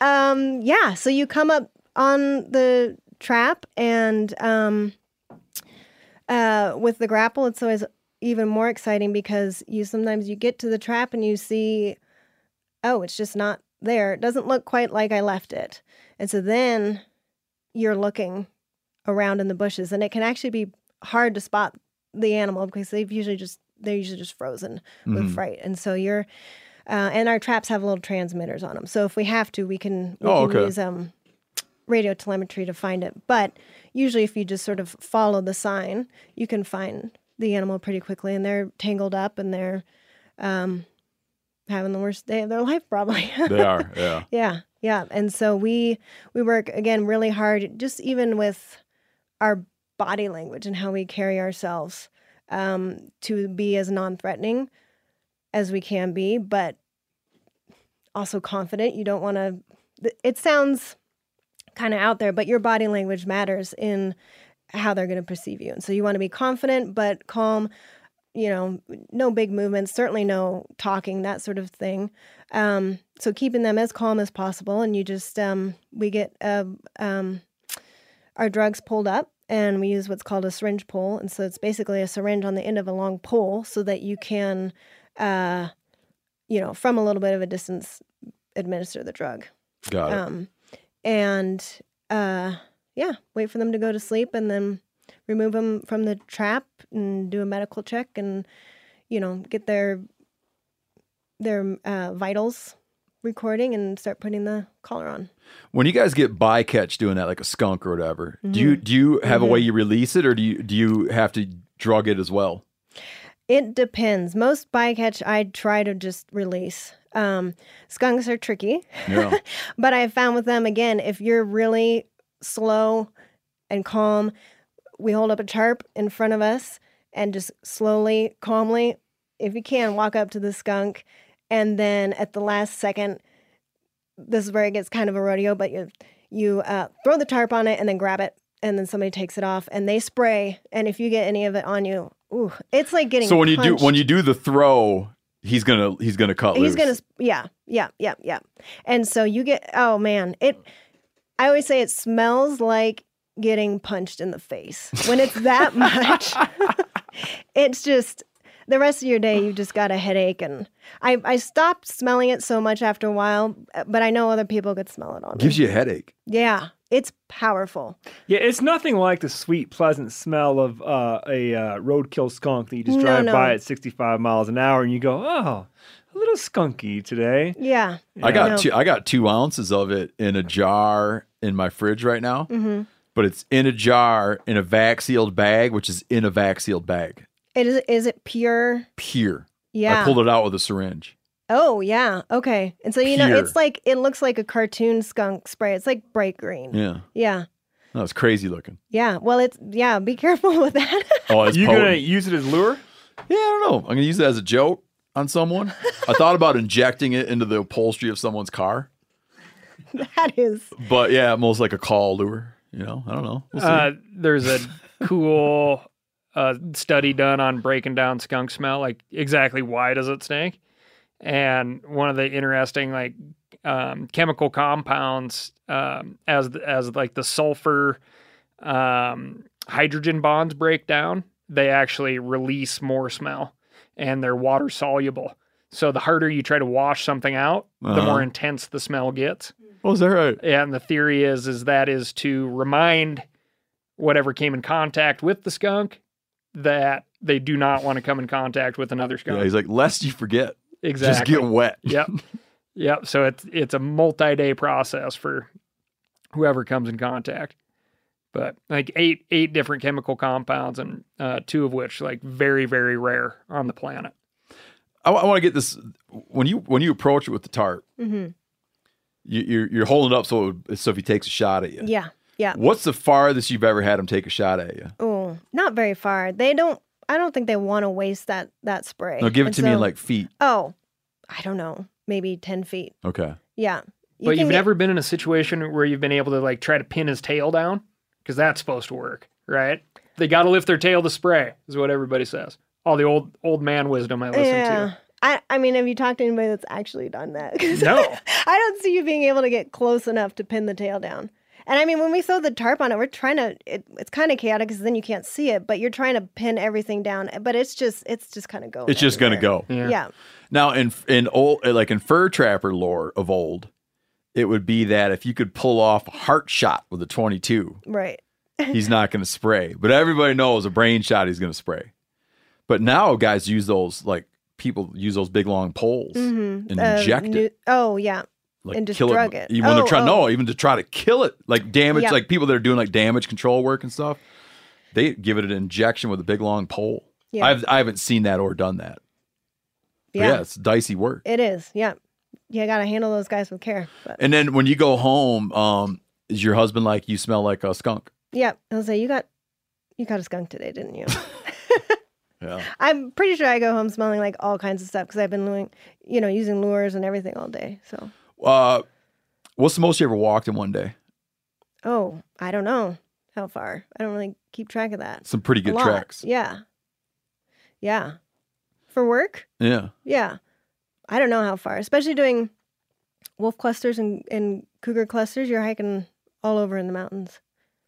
Oh, man, I'm jealous of that job. I like that job. Okay, what's your new thing? Okay, so the new thing is Is it something we could be helpful with by promoting the business? I don't know. I mean, it's Dude, I want to help you. I just don't know how. Okay.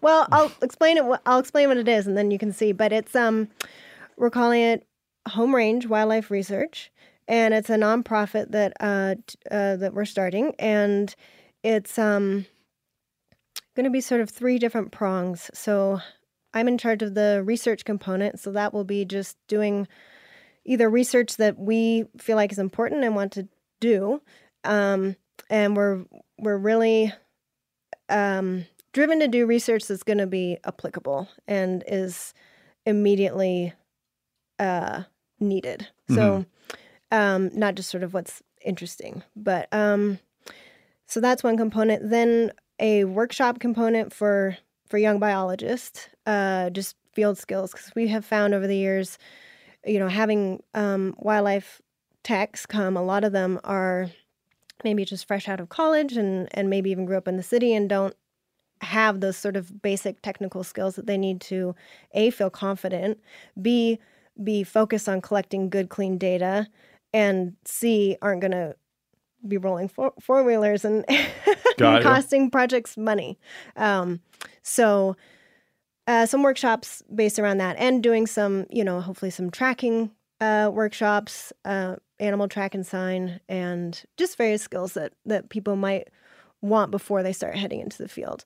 And then a community science field, because we live in a place where we feel like if the community is invested in your research, you're going to have better outcomes. But also we have a lot of, hardcore recreators in the area. And so if, say, there's somebody going out to hike in the wilderness or whatever, and we need a camera out there or something, we can be using community science to help us that collect kind more of community data. science. Yeah. Oh. Yeah. And where were you guys what's the name of the outfit going to be again? Home Range Wildlife Research. Yeah. And you're going to operate out of where you're currently at? Mm-hmm. Yep. Winthrop, Washington.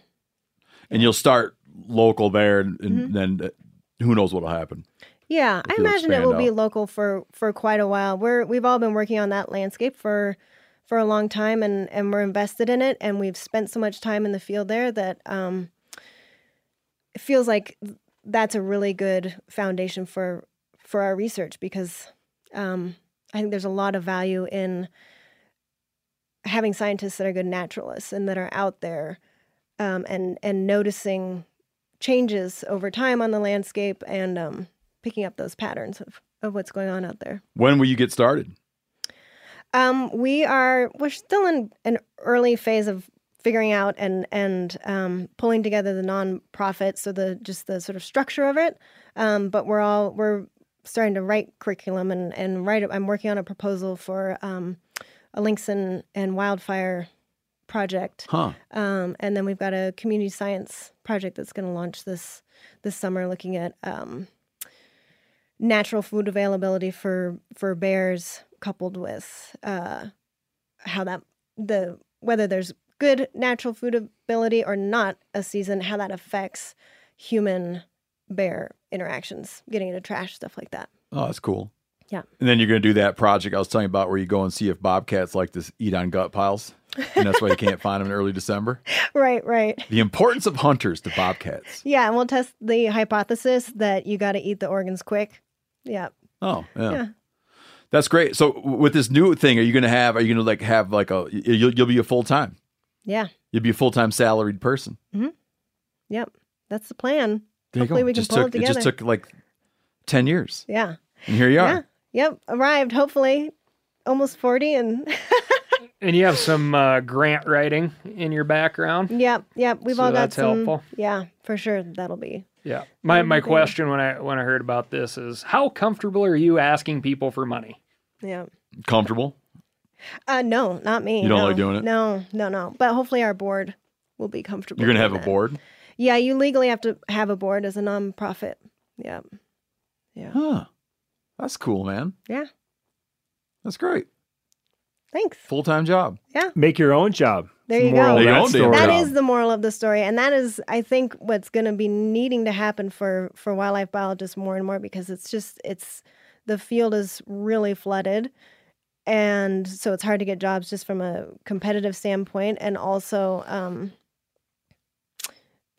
because there's so many people wanting to do that field work. There's it's hard to get paid well. They'll do it for nothing. Yeah, exactly. I would. Yeah.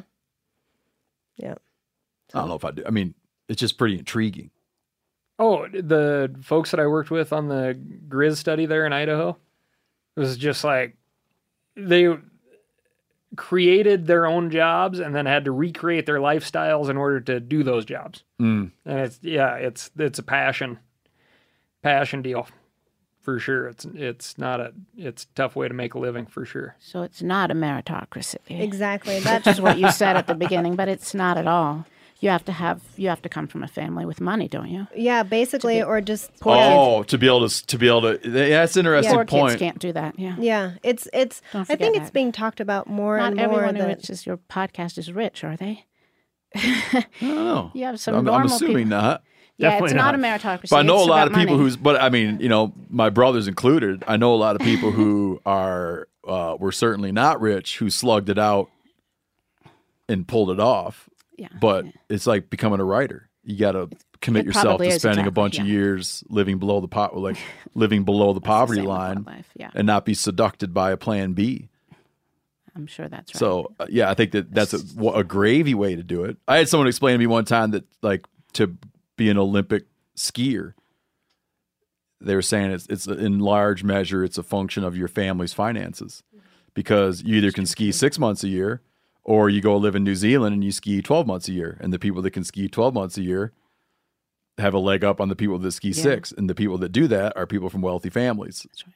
And it's undeniable. But I mean, I don't want to, I would hate to say that point and then discredit many people that I know personally that slugged it out and did Tell it. us about your brother. I missed that part. You said something about your brother. Oh, just that they most certainly were not coming from a wealthy background he slugged it out, yeah. did it. Starting out doing like Creel surveys for $1 an hour, whatever. Or free. Yeah, or and then eventually through like sheer force of will, got there. But it takes forever. Yeah, and so that's kind of what is happening in wildlife for sure. And there are definitely people that slug it out, but it does leave a lot of people out, and we're missing out on attracting the best and the brightest. So do you think you're going to approach this from a project standpoint, or you're just going to try to have a fund that people can apply for grants to? I think we'll do some just general fundraising to start out, especially like we need to raise money to just startup costs, that sort of thing. But then definitely for different projects, be applying for different specific grants. Identify a project, try to rally some folks around it. Mm-hmm. Yeah, And then you guys can use your expertise to say why this is exactly. So like a project worth pursuing right. So just sort of like for the benefit of all mankind. Yeah, exactly. Yeah. And the wildlife. Yeah. Yep. Yep. I like it. Yeah. Best of luck, man. Thank you. Let's know if we can be helpful. I don't know Okay. what we do. But if something comes up. All right. Exactly. Okay, we're going to talk about foxes for a minute. Is everybody ready to talk about fox? Yeah. Foxes, Fox and I. Okay, Kathy, can you give us like a kind of your bio, like a quick bio? Sure. I was one of those who tried to slug it out, I guess. I have my undergraduate degrees from Missoula, and my doctorate in biology from Montana State University here. I was a park ranger and a wildland firefighter for many, many years. I didn't know you did firefighting. Yeah, long time. And even after I finished my doctorate, I was on the lines. Hard to give it up. Is that like seasonal firefighting? Yes, absolutely. Yeah. And I was just living by myself, trying to use my PhD, trying to find one of those just piles of job applications to fill out for getting a university position. I had started at the University of Montana, but it was a part-time. It was a contract, like a postdoc. In fact, it might have been called a postdoc, but they called me. It should have been called a postdoc. I guess they called me an assistant professor. And I was looking for professorships. And then Fox showed up. Did you do graduate work in bald eagles? Yeah, I did. My doctorate was in bald eagles. That's right. What about them? Looking at, so I'll throw out this term, evolutionarily significant units, which is the scientific term for species, what we casually call species. But species is right. It's not a dynamic process. Species are constantly changing. They're hybridizing and they're moving. They're on a pathway. They're on an evolutionary pathway. So technically, the Endangered Species Act is about species are defined in that act as evolutionarily significant units. But nobody wanted to call the act anything that had the word evolution in it for obvious reasons, right? People get all riled up. All riled up, even today. And also, it sounds complicated. But the evolutionary significant unit is how species are defined by scientists. So it's looking at the pathways of the bald eagles, and is there just one species of bald eagles in North America? And no, of course there's not, because they mate according to size. So you can figure, and you know that a female won't mate with a larger male. I'm looking at Carmen because she knows this, but maybe you know it too. I've heard that, but I've never understood the significance of it. From Alaska, so a female and smaller in the southwest, like Arizona. So a female from Arizona is not going to be, she doesn't have the opportunity to mate everywhere in North America because those boys up north are going to be larger than her and she will not mate with a larger male. So they are on a separate pathway, of course. The size, so size does make a difference. You guys already knew that, but we've been telling you it doesn't. But it does. And so females absolutely choose their mates based on size. And if the sizes are separating distinctively, then they're going to speciate. Yeah, there's a point where they cross like a threshold of incompatibility. Correct. And then they will eventually. Then So eventually if you took one from Arizona, if you took a female from Arizona and put her in Southeast Alaska, she might never reproduce. Yep, that's right. Just barren. Just because the size differences. She's not going to make. Yep, that's right.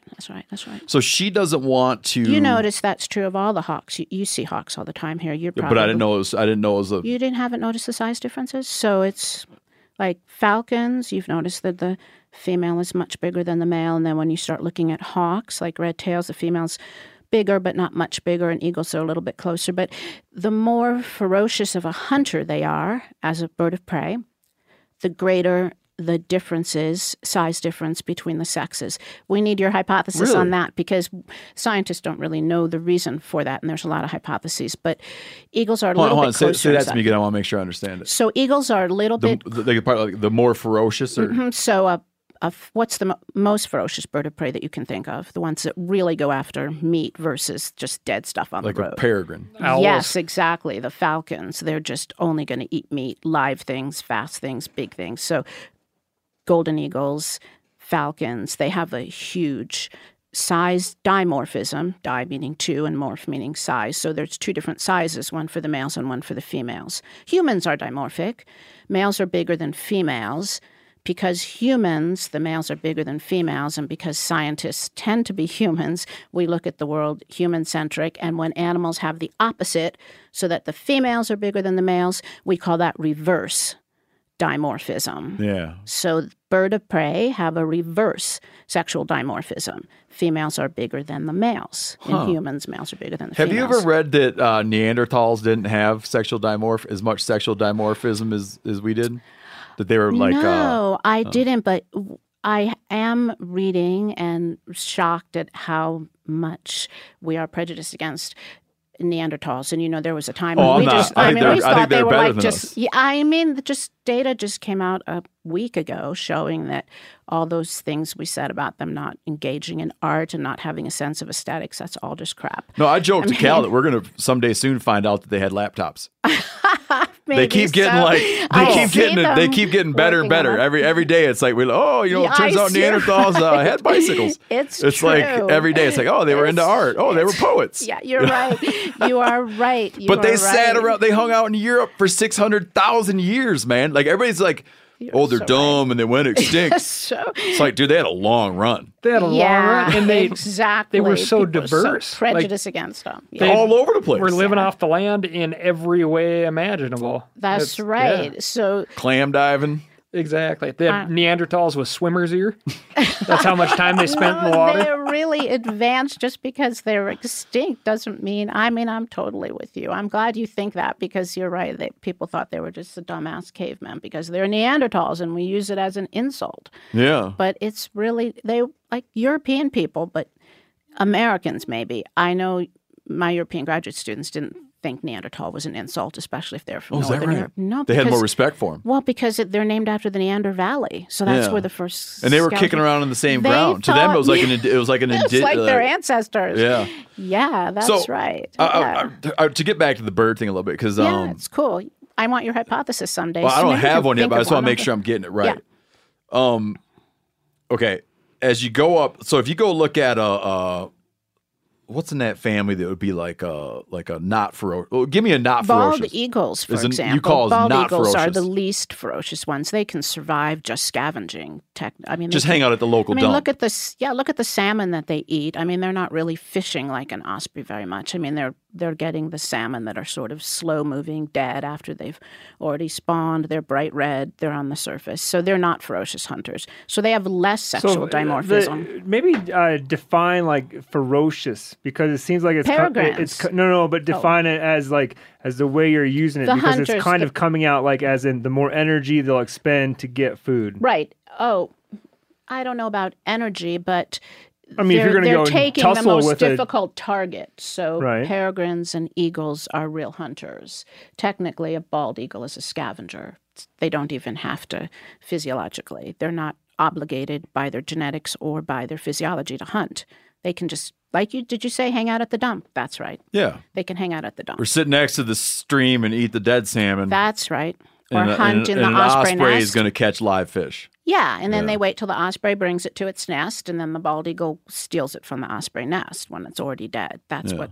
Ben Franklin didn't like eagles because of their scavengers. He was a really good naturalist. He knew. I read the letter that he wrote to his daughter. I wrote to the museum there and asked them if they would send me a copy of it, because I was tired of just hearing the rumors about it, and I wanted to read the whole thing. Like what he actually said about eagles. Not take it eagles. out of context. Yeah, so he was kind of joking, but he was also serious. He was sort of joking about the turkey, but he did believe, and he knew that bald eagles were scavengers. He knew that although it was beautiful, it was not a bird that was really capable of hunting. It wasn't really a bird that, if we wanted to use a symbol of a really fierce nation of people, it was a good symbol if you were going to head people across to the west, land that you didn't own but belonged to Native American nations, and you were going to steal their land. Then the bald eagle was a great symbol for that. And that's actually what the United States did, right? So bald eagle ended up being good, but they didn't want it to be that. They thought it was going to be like the big fierce hunter, the noble. Yeah, I got you. It's not real noble. Golden eagles are, I guess, more noble. If you've ever tried to mess with one. I think bald eagles got a lot of their most recent cachet because for such a long time, it was rare to see one.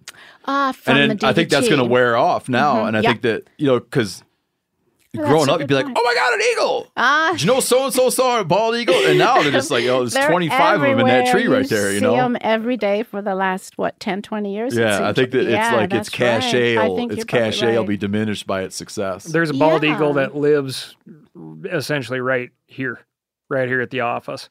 It goes from, we have a little cut hay field here just to the west of us. And there's some power poles right there.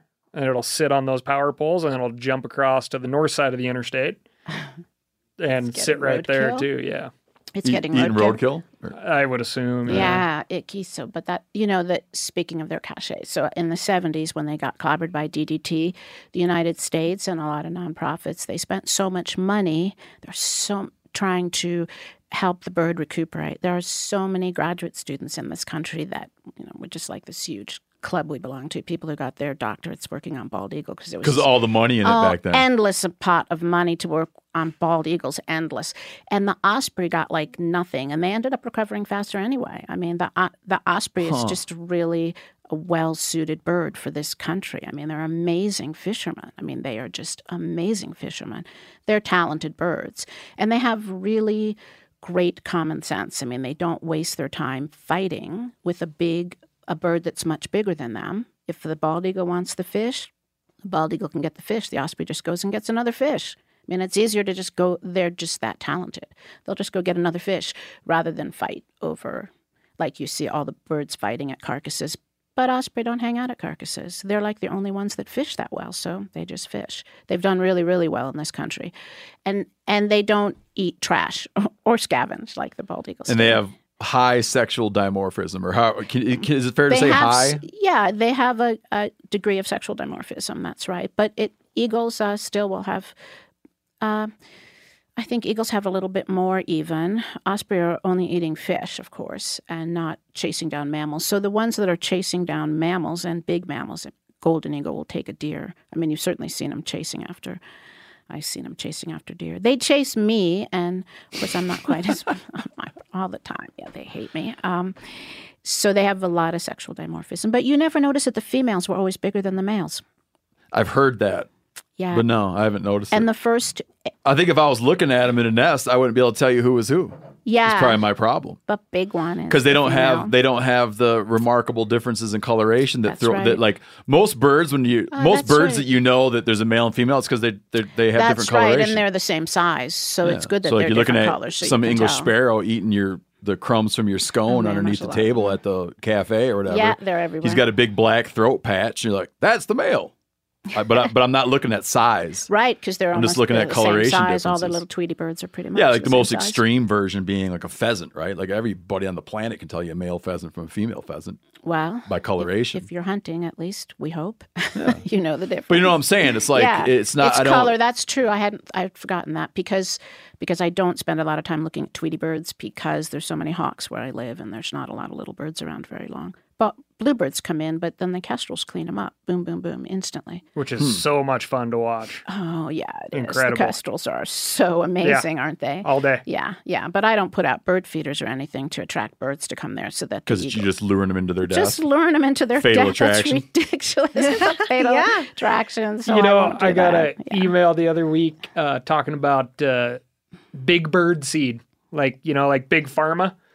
And how big bird seed is the big bird seed lobby? The big bird seeds like in conjunction with Autobahn to keep the perpetuation of feeding birds out there, even though it's providing this endless death cycle. It is. Oh, I don't know about that, man. There's hawks that don't even great. leave Bozeman anymore. You must know that, even when I was a grad student here. We get a great hawk migration. No, I'm saying, but I get a lot of value out of it. We have a little bird. We have a modest little bird feeder way high up in the air, so it's not adding to the bear problem.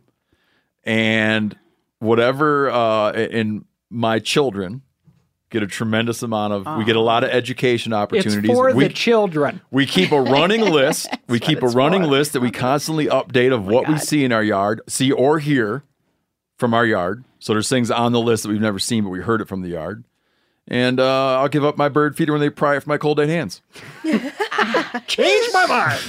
So this winter, it's a modest little bird feeder. You look at your modest little bird feeder and you can tell me, or you can tell Carmen, about the hawks that should be in Florida for the winter, but decided not to go because they're hanging out at your bird feeder. They're not at my bird feeder. Are you sure? Yeah. You're not seeing red tails that didn't migrate? Well, they're on my list, but that's not what they're doing. They're riding the thermals on the hill behind my house. They're supposed to have migrated, though. Well, I'll keep my eyes. I can't tell you that they're there in the winter. I just know they're on my list. I'm just curious. The list is going to get more intricate, which will be fun. You want to set up a science study? I got a science study for you. I'll pull my bird feeder down, and you tell me that caused birds to leave. Yeah, it's just like it's a lot of value. Very modest little high up bird feeder.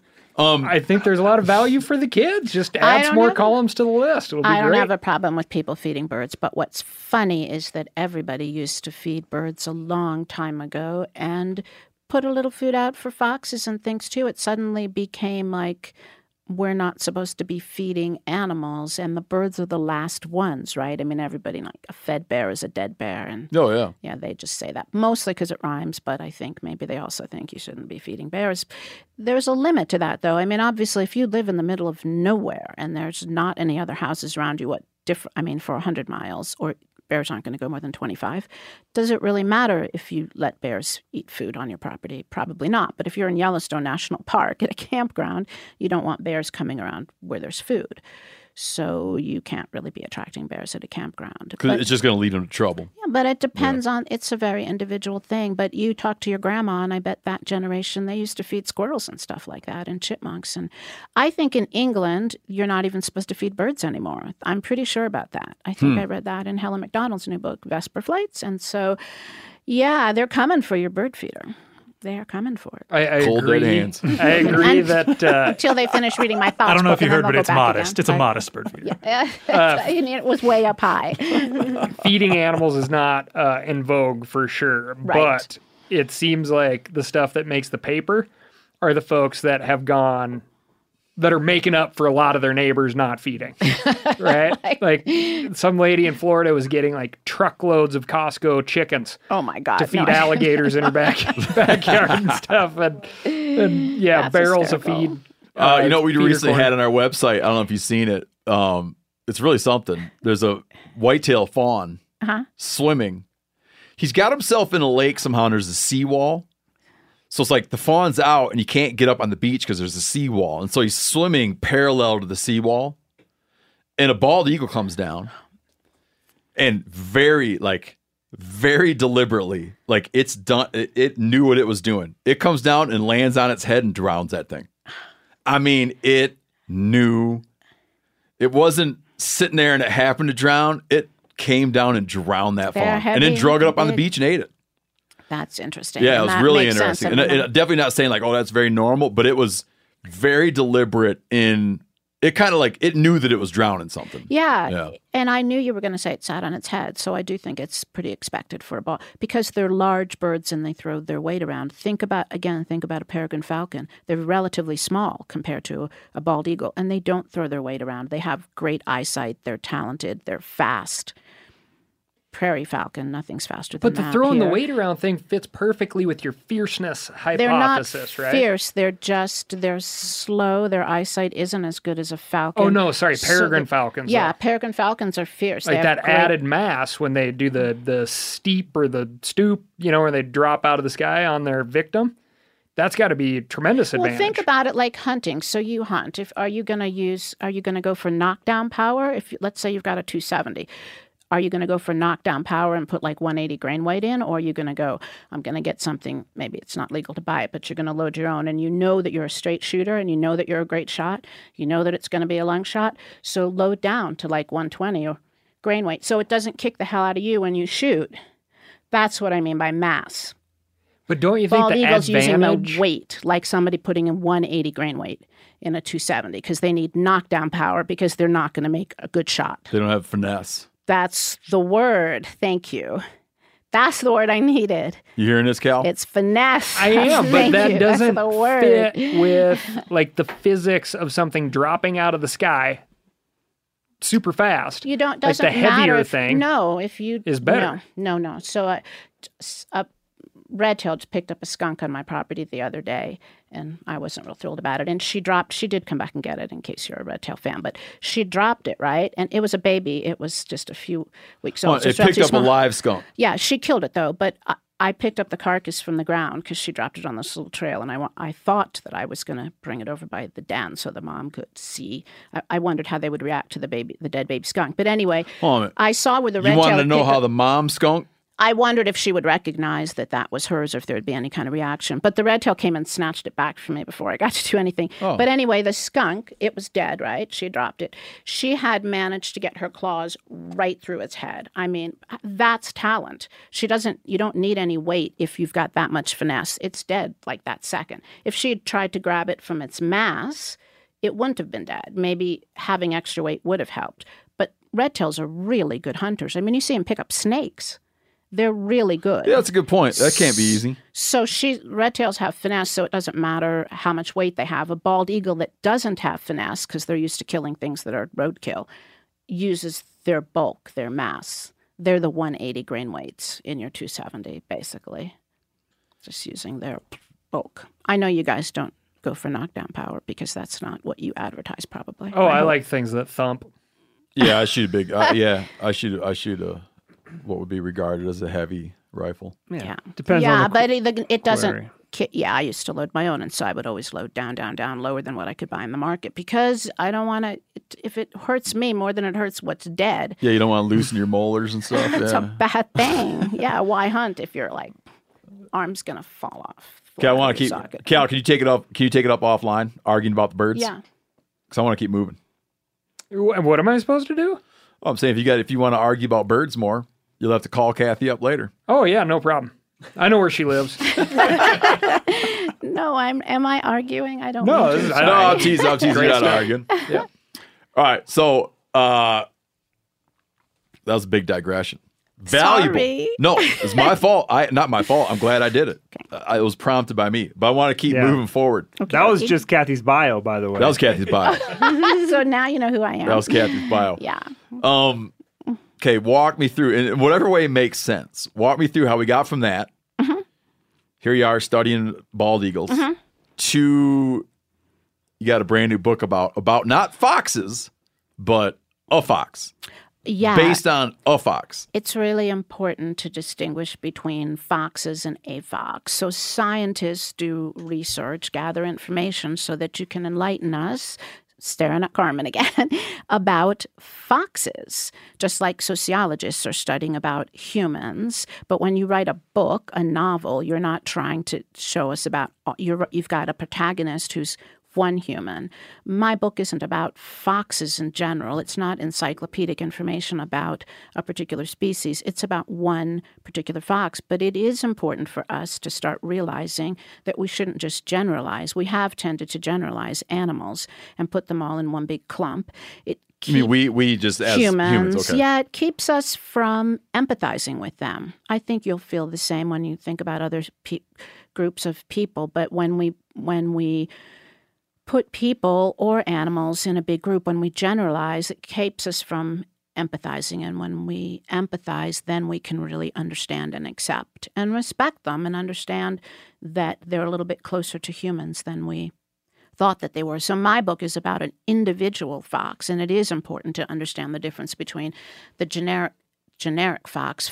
There's lots of things that are true about foxes that I believe are true. I've read them in my textbook that I use in my classes. And so foxes do have an instinct to evade, for example, something flying overhead, like a golden eagle. But my particular fox didn't. I mean, I would watch him run down the hill, and I've got a bald eagle nest on the cliff there, and he would just be bouncing around. And I mean, animals do have individual personalities. Like that was a blind spot for that fox. Yeah, exactly. But that's not, I'm not trying to change how you feel about all foxes. I don't want you to think that, it's not true that foxes evade. It's what's true of the generic fox. It's important that we have, when we get in scientific information, we're talking about, the ones under the high part of the bell curve.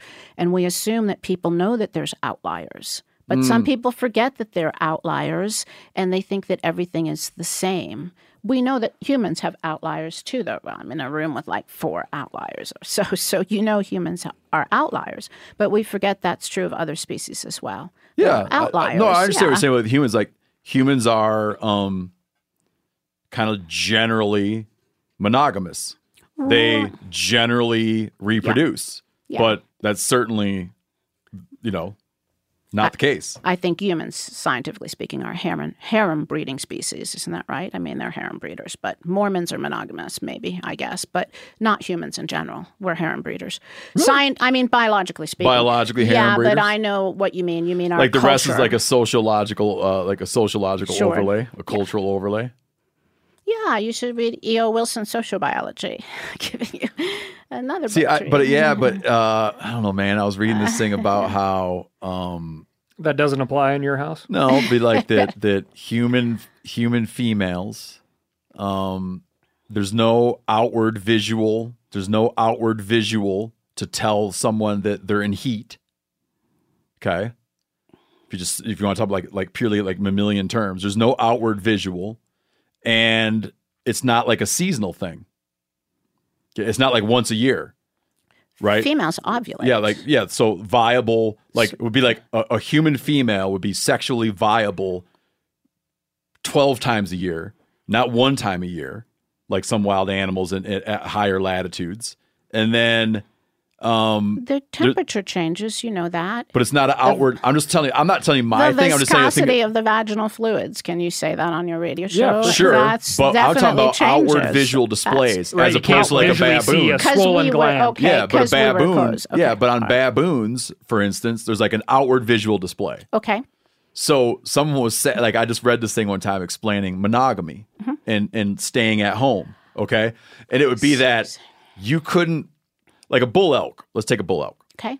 He knows as long as he shows up in September around the cows, he's not missing anything. If he goes off into his own zone in November and stays out there and has no interaction with cows at all, Totally antisocial. hides out, antisocial, he's not like, he knows he's not missing out on breeding And they opportunities. do hang. Right. You're right. But with a human, it wound up being that you could be missing out, and in your absence, there could be things going on that you don't want to know about. So that compelled people to spend their entire time together.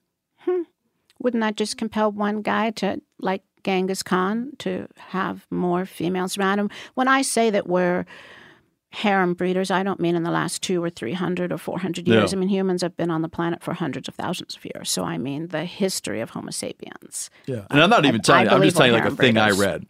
Yeah. Technically A speaking. thing I read. So never mind. What was I saying?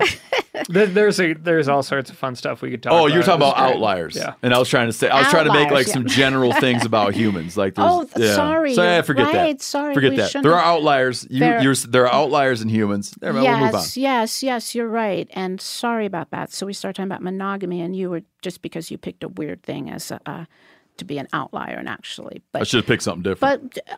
like We height, generally like marshmallows. Yeah, we generally like marshmallows. People like sweet things, and then there's some people that don't like sweet stuff. Good job. That's safer than monogamy. Good job. People like a certain kinds of food, and then every once in a while you run into people that don't like that kind of food, or people are basically all the same sizes, and then there's like some people born that are like 7 or 8 feet tall, some people that are very short. So are you holding Those are out? I outliers. want to help out here. Are you holding out the Fox and I could be like a wild outlier? Oh, he's an outlier, not super wild outliers. Okay. I mean, there's research that was done in Russia over a 50-year period and shows that Dr. Balyev's research. And so it's not a huge outlier. I doubt he's even 1 in a million. It's just that in my experience, in my very short life, and I've always had foxes on my property for a long time anyway, I've not been able to get this to work with a relationship like that with another fox. But I haven't seen 1 million foxes, a couple I dozen. understand. So maybe he's 1 in 1,000 or something like that. But he's not that kind of personality isn't Yeah, that rare. he could be because- 1 in 24. Yeah, he could be 1 in 24 because the research shows that foxes are relatively easy to domesticate, almost as easy as dogs. So Dr. Balyev was able to do it with about 50 generations. That's pretty quick.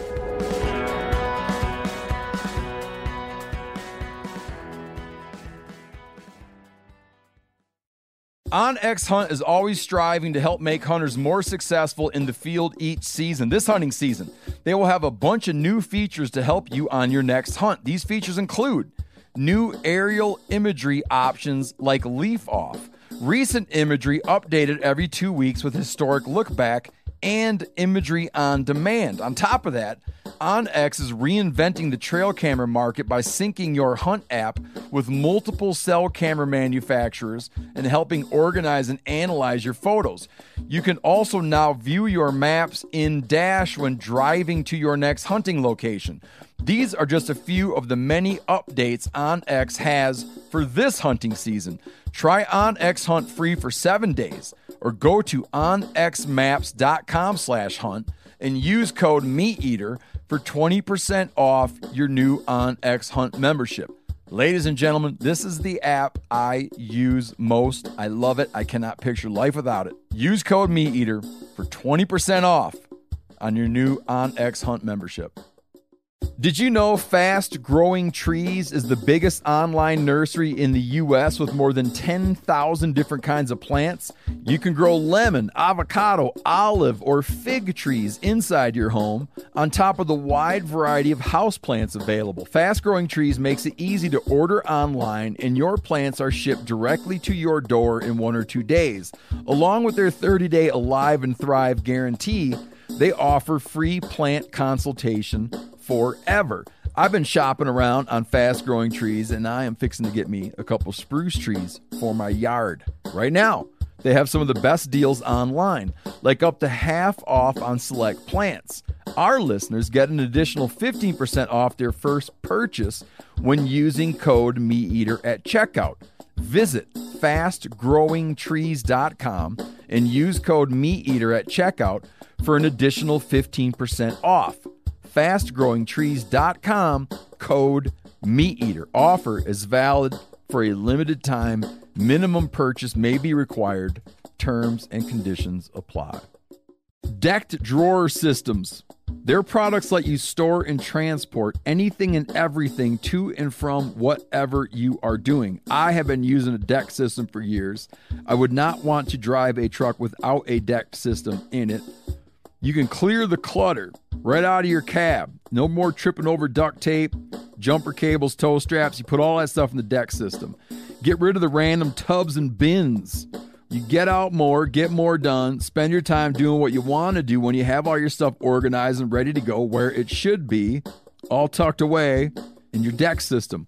I've always loved Decked, as is, but it's even better now because they just redesigned their drawer system and storage cases from the ground up. They got the Deco case line. These cases are as tough, if not tougher, than Pelican case or Go boxes. Totally waterproof and dustproof. You can literally run over them in your truck and they will be fine. High quality latches and handles make them really easy to use. They look great. They are made in the USA. To check it out, go to decked.com/MeatEater. Get yourself free shipping. Okay, lay out the fox. Lay out the scenario. So the scenario is this little fox starts coming around to my house like all the time at the same time. And I had... What time did he come? Right. It was 4:15. He was watching the sun. He's really sensitive to the sun. He kind of gerrymanders his whole life routines around. Like, he doesn't like the sun in his eyes, but he does like the sun on his body when he's sunbathing. And he doesn't like to walk into it. So he does things according to the sun.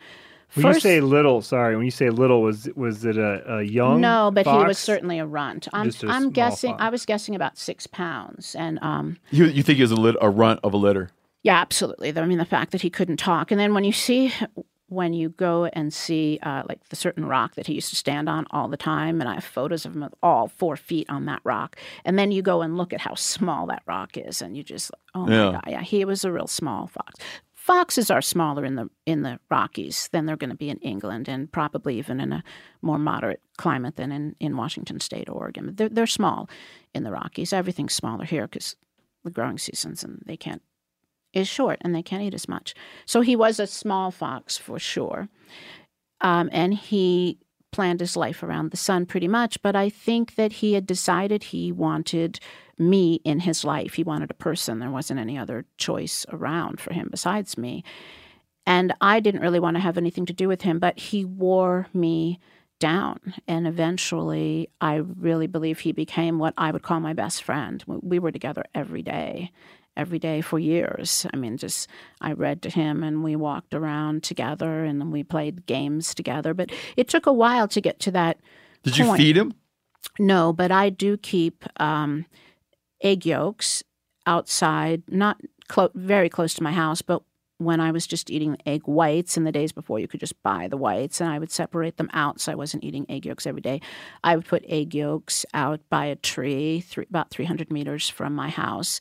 And so he would eat those once in a while, but not many. He would come by and eat like one. Mm-hmm. The magpies ate most of them. And I don't think that he ever associated those egg yolks with me. So no, then I don't think. I was pretty careful not to put things in my mouth in front of him, even if I was just drinking tea while I was sitting on the steps with him. I wouldn't even drink it while he was watching. I didn't want him to see me put stuff in my mouth. So there was a day to associate food with me. But there was a day, like a day when you first took note. Like, what was the day you first registered his presence? So the first time that I realized he was odd and something was going to happen, when he wasn't just like some errant animal. I mean, there's always foxes and badgers and skunks around and deer.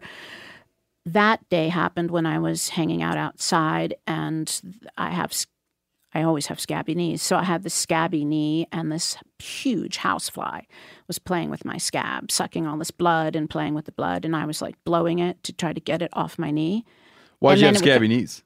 Falling off the cliffs, climbing up the cliffs. Oh, I thought maybe you had like psoriasis or something. No, climbing up. Well, that was from a fall when I was jogging where I shouldn't have been jogging by myself and took a little bit of a roll. But climbing the cliffs or jogging on trails that I shouldn't be jogging on. So I was playing with that fly. And then I just kept playing. The fly wouldn't give up, so he would just get off my knee when I would blow really hard, and then he would take a few reconnaissance laps, and then boom, right back on my scab again. Start pulling up the blood again. This nasty little arms, so to speak. They don't really have arms. I know you know that. And I just got totally obsessed with this fly and forgot about everything else, and I was just staring at this house fly. Then I looked up, and there was a fox like arm's length away from me. It was him, and he didn't even know I was there.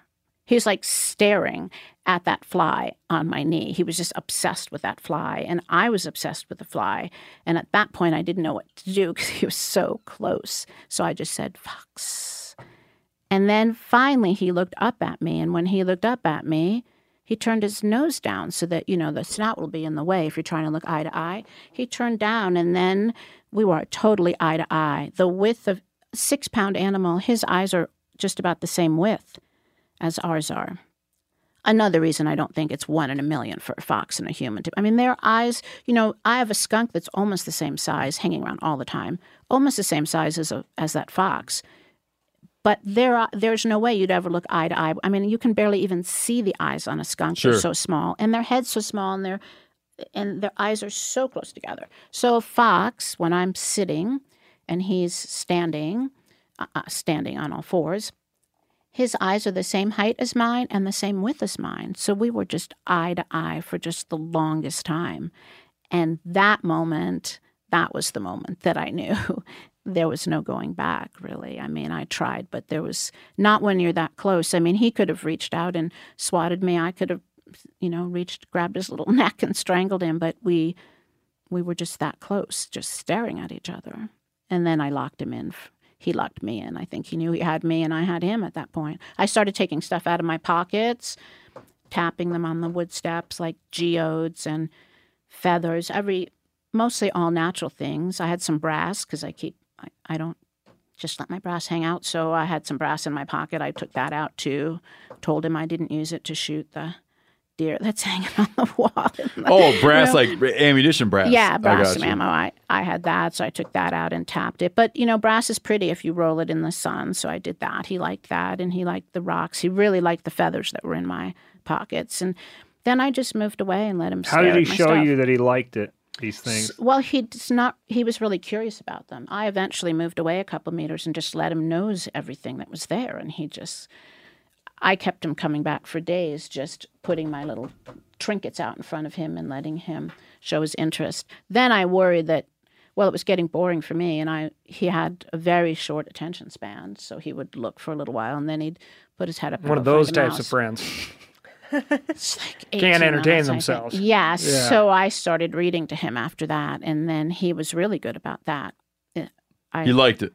absolutely, he stayed. I mean, I timed him quite a lot, and he averaged 18 minutes, so that he didn't like it a lot. I mean, he wouldn't sit for a very long period of time. 18 minutes is pretty long and that's about as long as a person can sit. Okay, explain.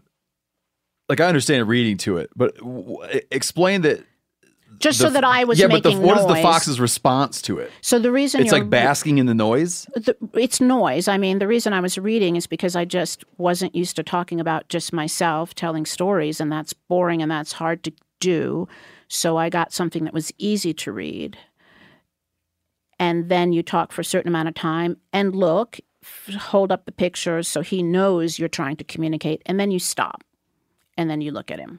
Count to 15 to yourself so that he realizes that you are trying to communicate. If you just make noise, he thinks you're just ignoring him, that it's just a person who's making noise. I mean, you have to do it in that pattern as if you're trying to communicate. And I kept up that pattern, and he got used to that pattern. So he knew I was trying to communicate with him.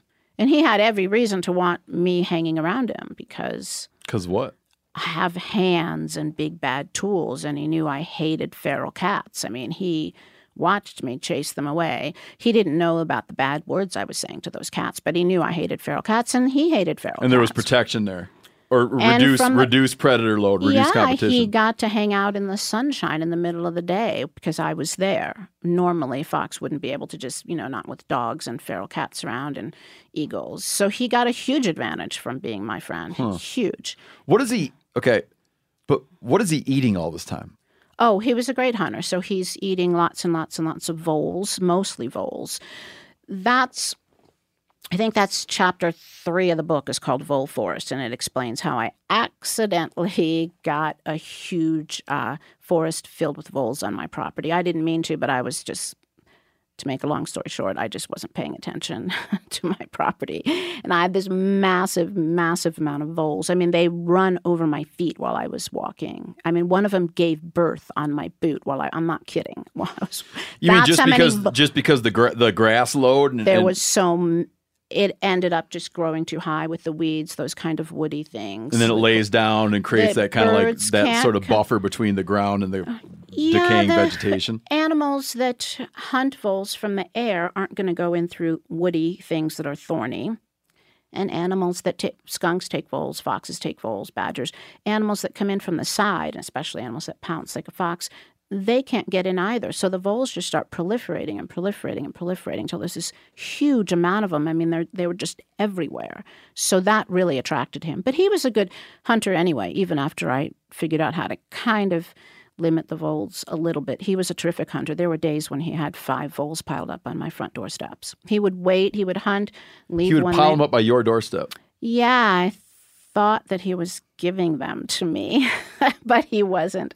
But I thought he was. Was it just a safe? You feel it was a safe place to put them? It was just because he figured out that the only place the magpies wouldn't steal them. Magpies were really aggressive, and they'll come to my steps, but they won't come right to the door. That's like the limit for magpies. So he would put them right up the door so that the magpies wouldn't steal them.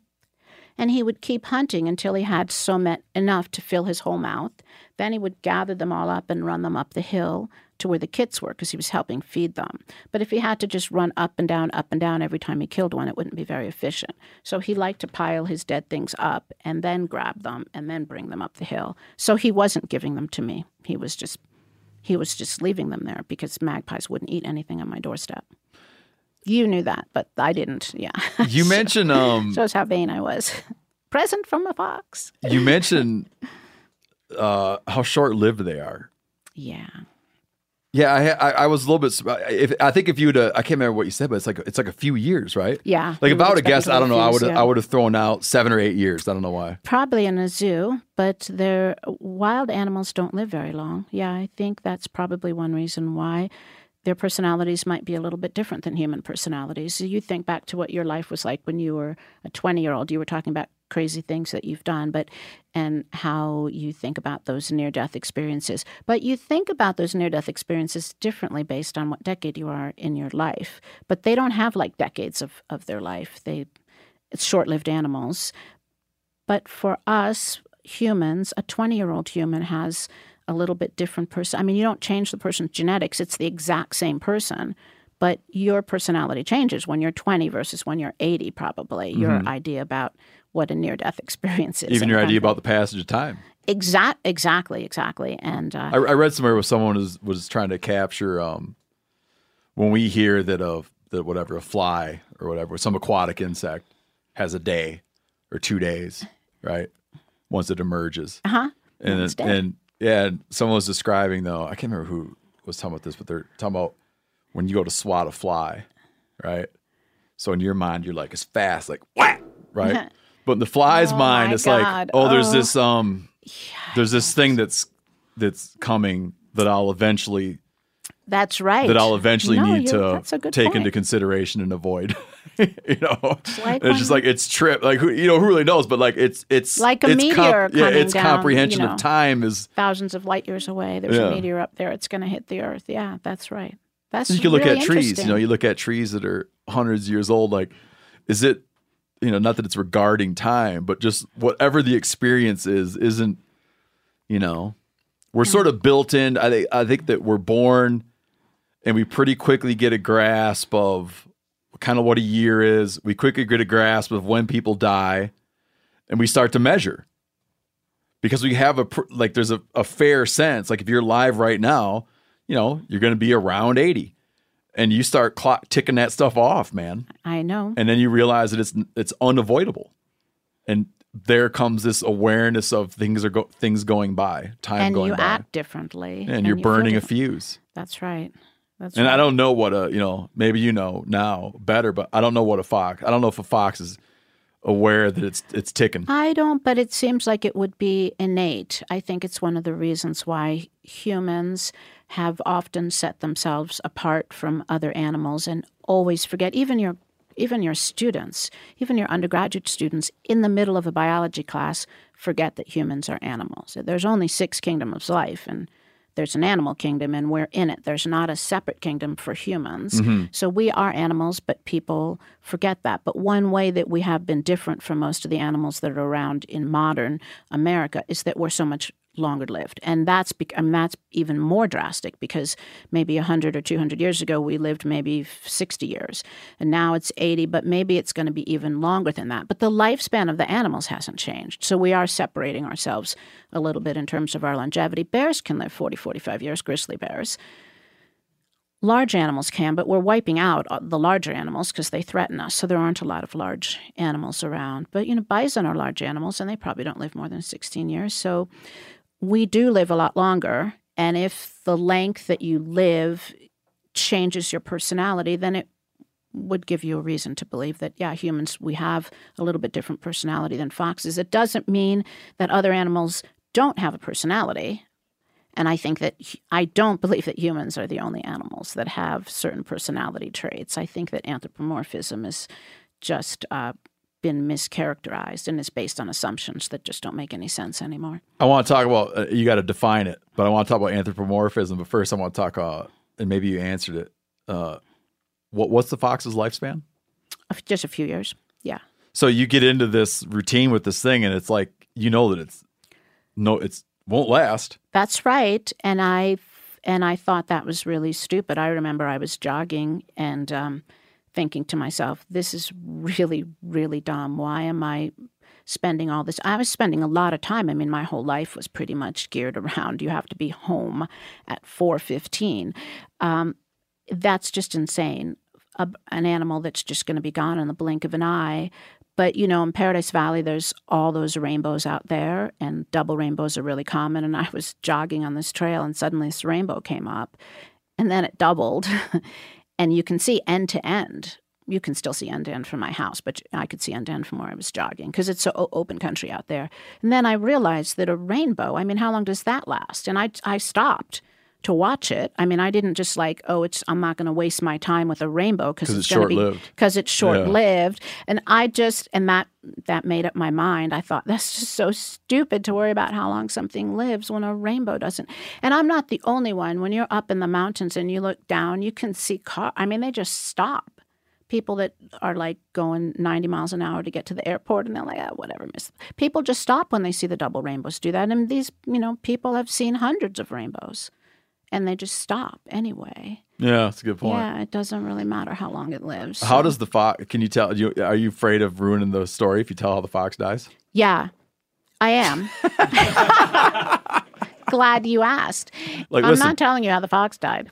Listen, we got real numbers here, and these people want to know how Carmen that. is reading the book right now. There you go. Thank you. Yeah. Carmen is reading the book. Do you want to know I how don't the want fox a spoiler, died? See? no. All right, don't I tell think- me. I'll yeah. find out. I don't want to know how the fox dies Thank either. you. Talk about anthropomorphism, because that's what everybody's going to say.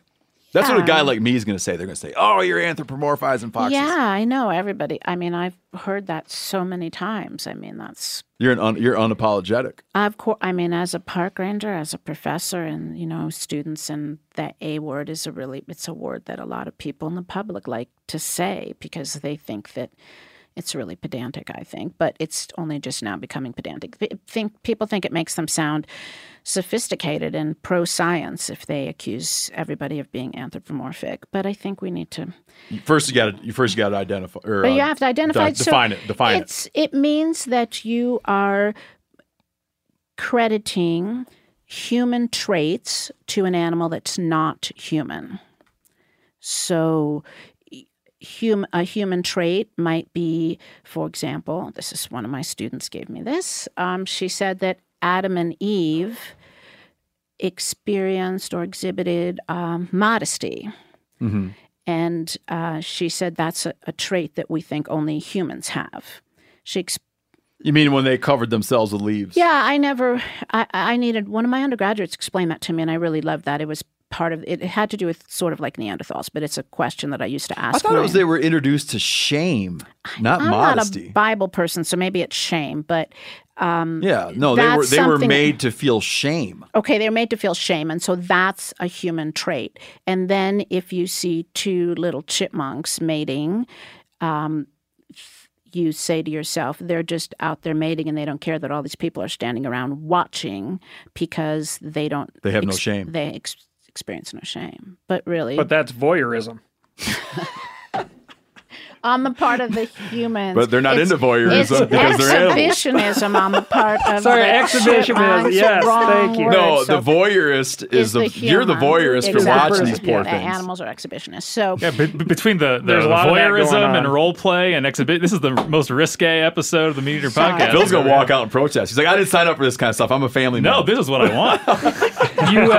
You all went to the University of This is Montana. finally going in a direction that Phil can get on board with. Yeah, the giant red squirrels that overran the campus on the University of Montana. That exact scene you just described played out many times during my stint at U of M. you went to U of M too. Yeah. Writing. You studied writing there. Yeah. Good school. You went to U of M too. I did, Yeah. So now That you know what that makes us anthropomorphism what? is. I don't know what that makes us. It makes us Grizz because you Oh, always that's right. belong to the undergraduate school. So even when I'm in my regalia, well, maybe I shouldn't say this on the air. My regalia is from the University of Montana, my undergraduate school, instead of my PhD program. Gotcha. Oh. Because I just think you always belong to your undergraduate school, don't you? I don't know. I You're don't not look supposed at to do those that. institutions in that way. I felt it was very transactional, and like I don't have any sort of when they call about fundraising. You just help everybody. No, No, I just that's have good. things I'm dedicated to, but it's like I just viewed it as a transactional relationship. Ah. I go to Wayland Tire here in town. Okay, if like I don't imagine Wayland Tire calling me wanting me to send them extra money. Like we engage in a transaction, and the transaction's done. Don't call me later and be like, hey, So you don't you consider had your yourself oil an changed alumni. here and bought tires here. How about now just sending us money for nothing? It was. I feel it was very transactional. When I but I want to get back to When I dropped out of the University of Montana, nobody ever called and said, "Hey, really missed you in class." Did you go back? I never did. No. Mom listens to these two, and she'll show back. be like, Okay, sorry, go ahead. anthropomorphism. So you know what it means. So you get what it means now, where you're No, saying. yeah, I just want to make sure everybody. I want to make sure everybody's tracking. So if you pretend that an animal has a certain quality, a certain personality trait, people think you're pretending that it couldn't possibly, then they say you're being anthropomorphic because it's not possible that an animal could possibly feel loyalty or pain. I mean, I think I give an example. You write about buffalo, so you'll know this example from my book. Are you familiar with Dr. Hornaday's work? Oh, yeah. Okie dokie. So I've read Hornaday's journals. I love them. That's another plug. Dr. Hornaday's journals are fantastic. And so he's emerged as a very controversial figure. He did, but you know, his family called me when I finished publishing an article about him. They said it was the best piece they've ever, it wasn't just about him, it was about Buffalo, but they said it was the best piece they've ever read about him. And I was not trying to be complimentary. I was very objective. I mean, I talked about all his warts. There were many of them. He had a lot of prejudices, but he did a lot of important things. Anyway, buffalo cows, the females, when they were getting shot a lot in the late 1800s, when one falls from a bullet, then the other ones just all kind of stand around. And Hornaday said, these animals are complicit in their own. I mean, he wanted to save them. He was furious, but still, he said, they're complicit in their own extinction because he called them stupid brutes because they just stand around. And one's gone down. The hunters, probably on the choo-choo train, are just going to keep shooting, and they're going to shoot all of them. Yeah, and the hide hunters would even manipulate that behavior where they knew which ones to keep the other ones around. And why don't you believe some of the stories that say that they simply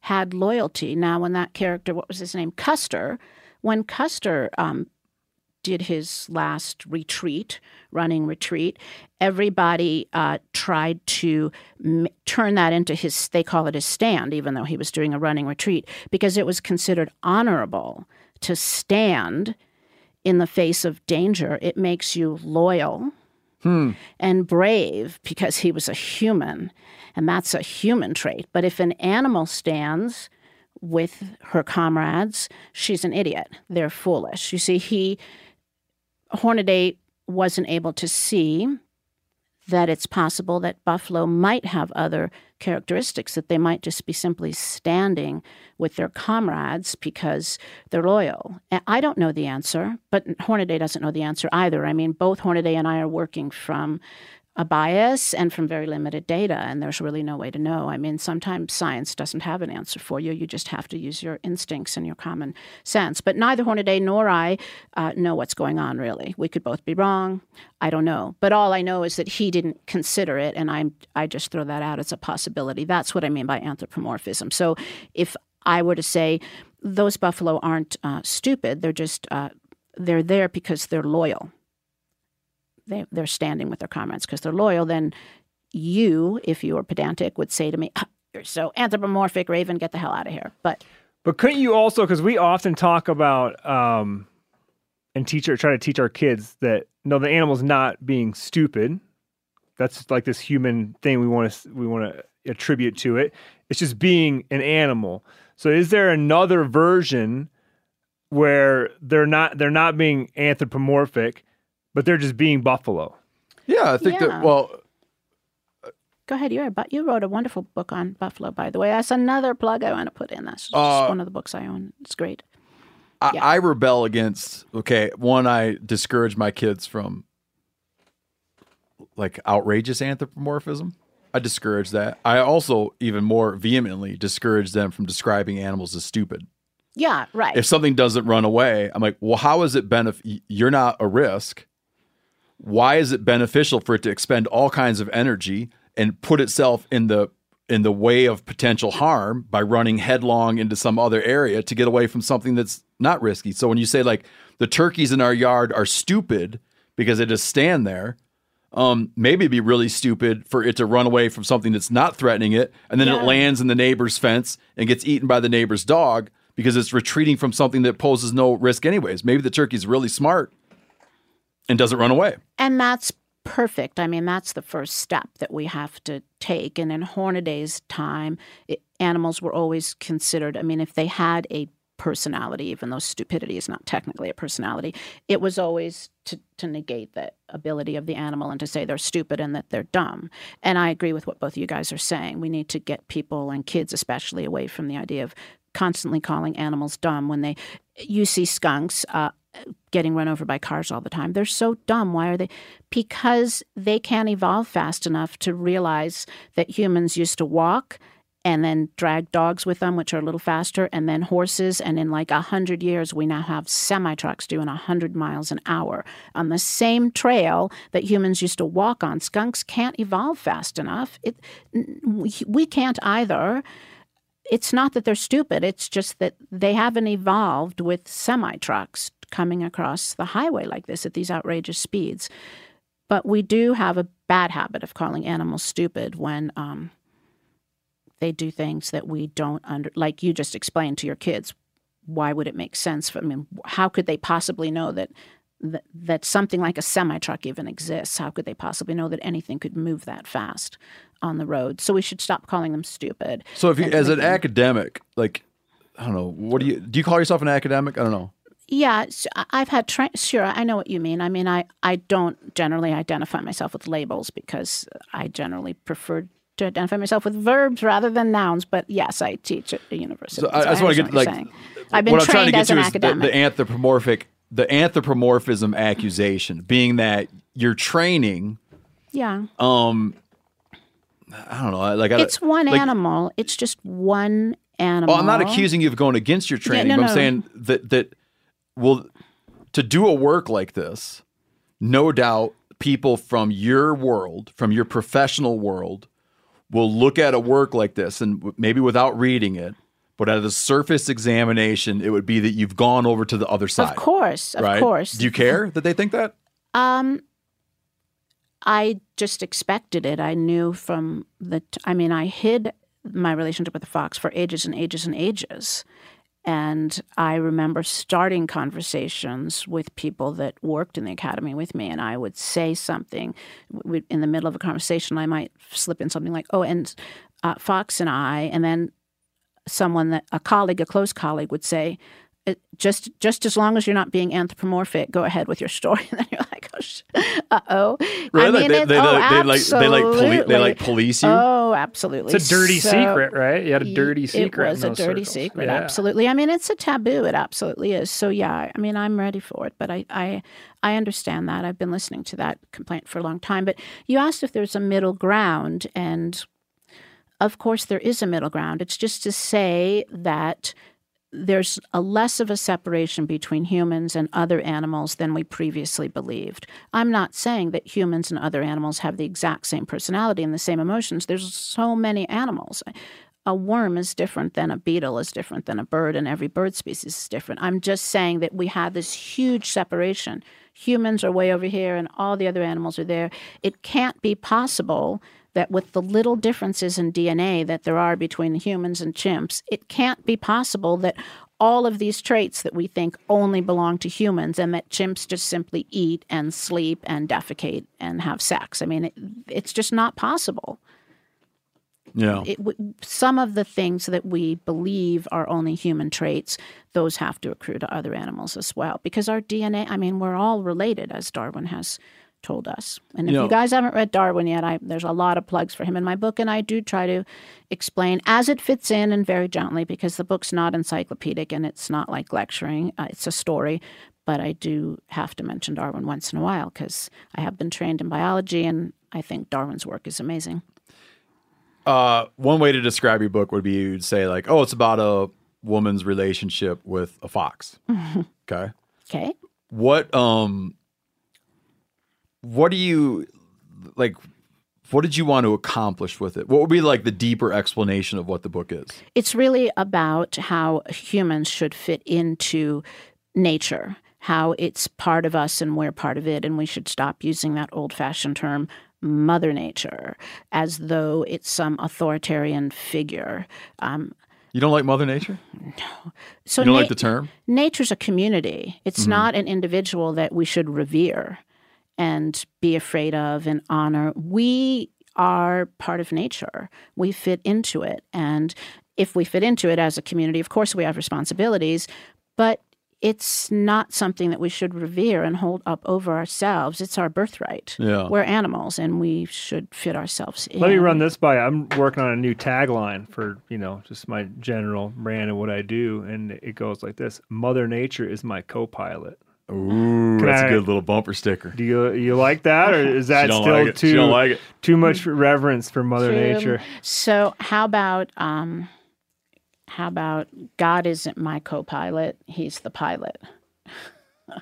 That's what our pilot at Voyagers, when I worked at Voyagers National Park, that was on the airplane that we had to take ships everywhere because we had Voyagers and Apostle Islands and Isle Royale. So of course that was how you got around. Yeah.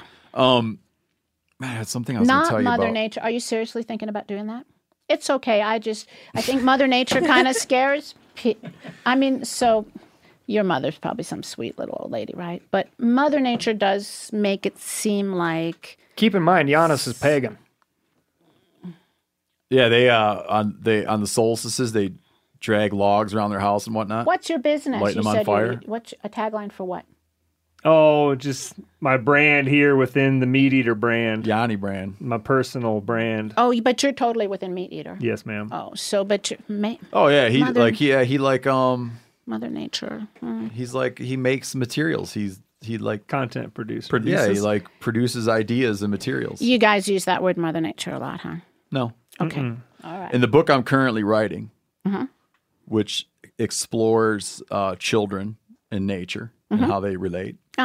I spent a lot of time talking about the perils of looking down at nature. And I talk a lot about the perils of looking up at it. I try to explore, and I'm not a master at this, but I try to explore ways of how to encourage your children to see it like on an eye-to-eye level. And that's so right. That's the book.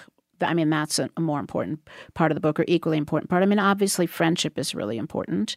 Friendship in general, and then interspecies friendship. But yeah, I want people to feel like they fit in with nature, that it's not. I forgot about the fact that some people look down on nature, and that I don't know very many people that do, but I understand that. So really, that comes from some quote I in the get into Bible that a little too, bit. I don't know that it's when I describe looking down at it, I think that it manifests more as very willing to be dismissive of it.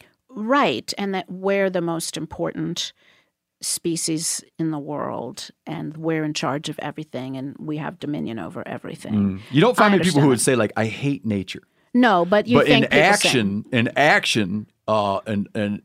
outside observer might look at certain actions and be like, "Man, that guy is not like nature." Well, sure, all the development that's going on around Bozeman and in the valley and all over Montana, some people, if you say, can we have a little bit of regulation here so that we keep a little bit of open space so that we don't kill every living thing that's not human or dog or cat? And then people would accuse you of not putting humans first. And so I understand that. I mean, there are people who... Oh, and you'd argue, no, I am.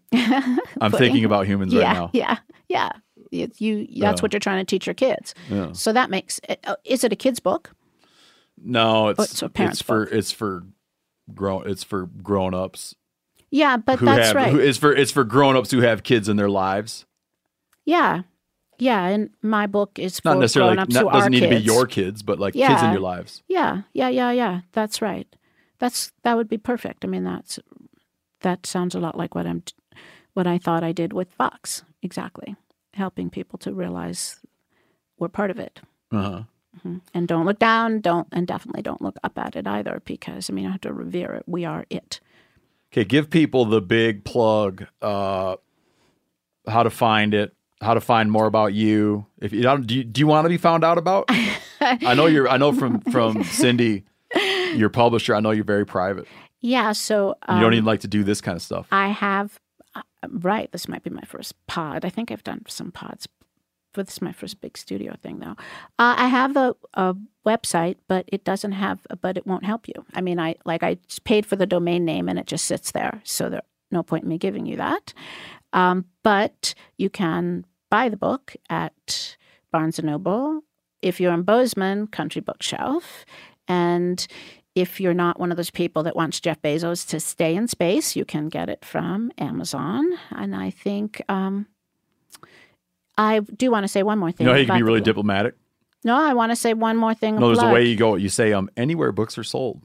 Anywhere books are sold. I wanted to say one more thing, though. Oh, okay. You can, if you just want to listen to it, you can get that. Audio, it's called. You can get an audiobook, and I just found out yesterday you can. Did you do your own read?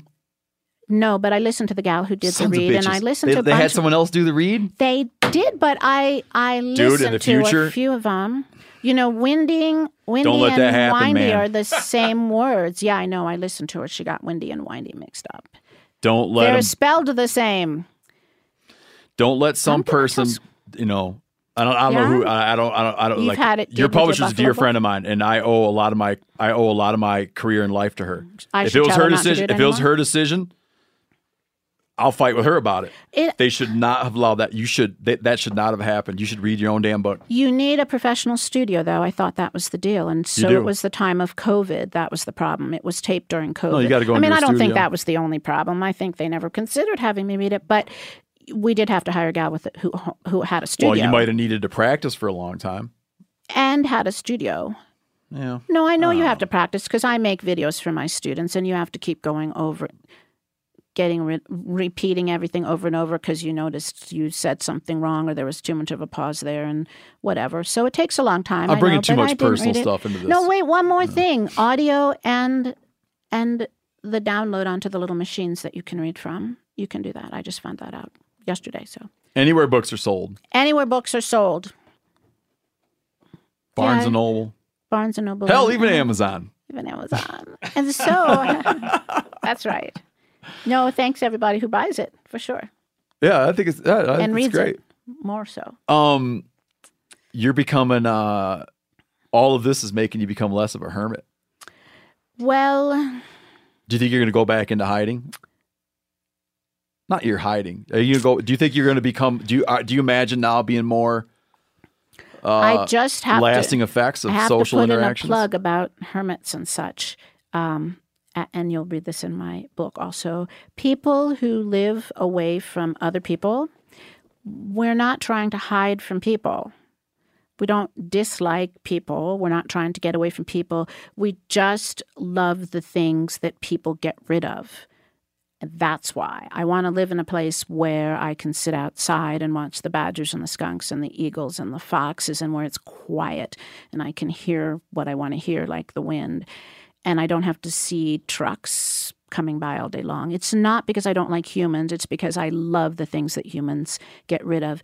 And if I was really misanthropic, I would live in a city, because if you really dislike humans, then you want to live where there's a lot of humans so that you can torture them and whatever the hell you do. Oh with yeah, them. you But can I mean, manipulate them, misanthropes live around lie people. to them.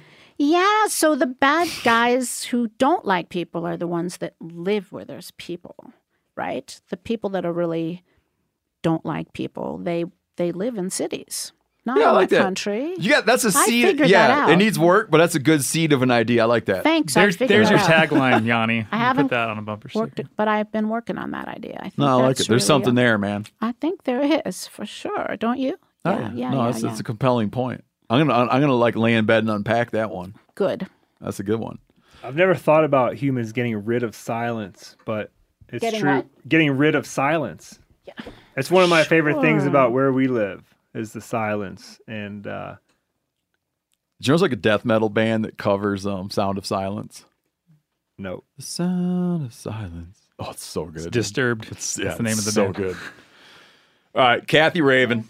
The title of the book, easy to remember, Fox and I. Fox and I. And then Carmen Van Bianchi, third appearance on the podcast.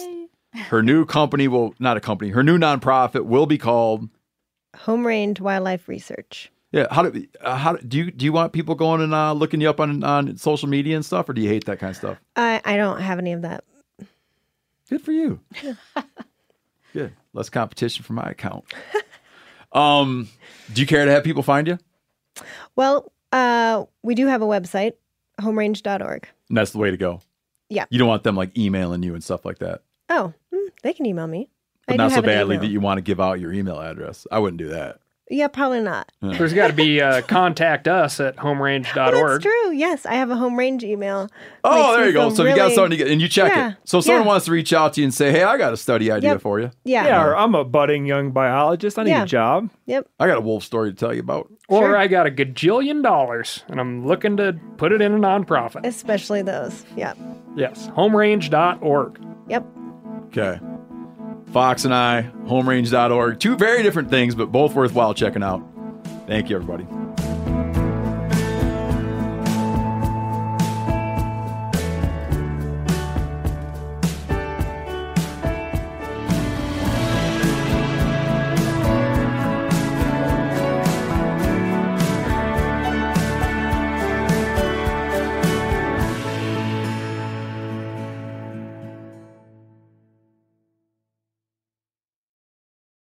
Hey, you ever needed something for your home but don't have the cash or credit to pay for it? You can do that at Aaron's. Yep, you can rent to own appliances like washers, dryers, or refrigerators, furniture for your living room or bedroom, even tech. Plus, Aaron's has great brands like HP, Samsung, and Ashley. Life's always changing. Keep it, return it, upgrade it. Aaron's fits your life instead of the other way around. So check out your nearest Aaron's store or visit Aaron's.com to see what I'm talking about. Approval isn't guaranteed and some restrictions apply. You got to see your local store for details. Decked drawer systems. I've always loved Decked, as is, but it's even better now because they just redesigned their drawer system and storage cases from the ground up. They got the Deco case line. These cases are as tough, if not tougher, than Pelican case or Go boxes. Totally waterproof and dustproof. You can literally run over them in your truck and they will be fine. High quality latches and handles make them really easy to use. They look great. They are made in the USA. To check it out, go to decked.com/meateater. Get yourself free shipping.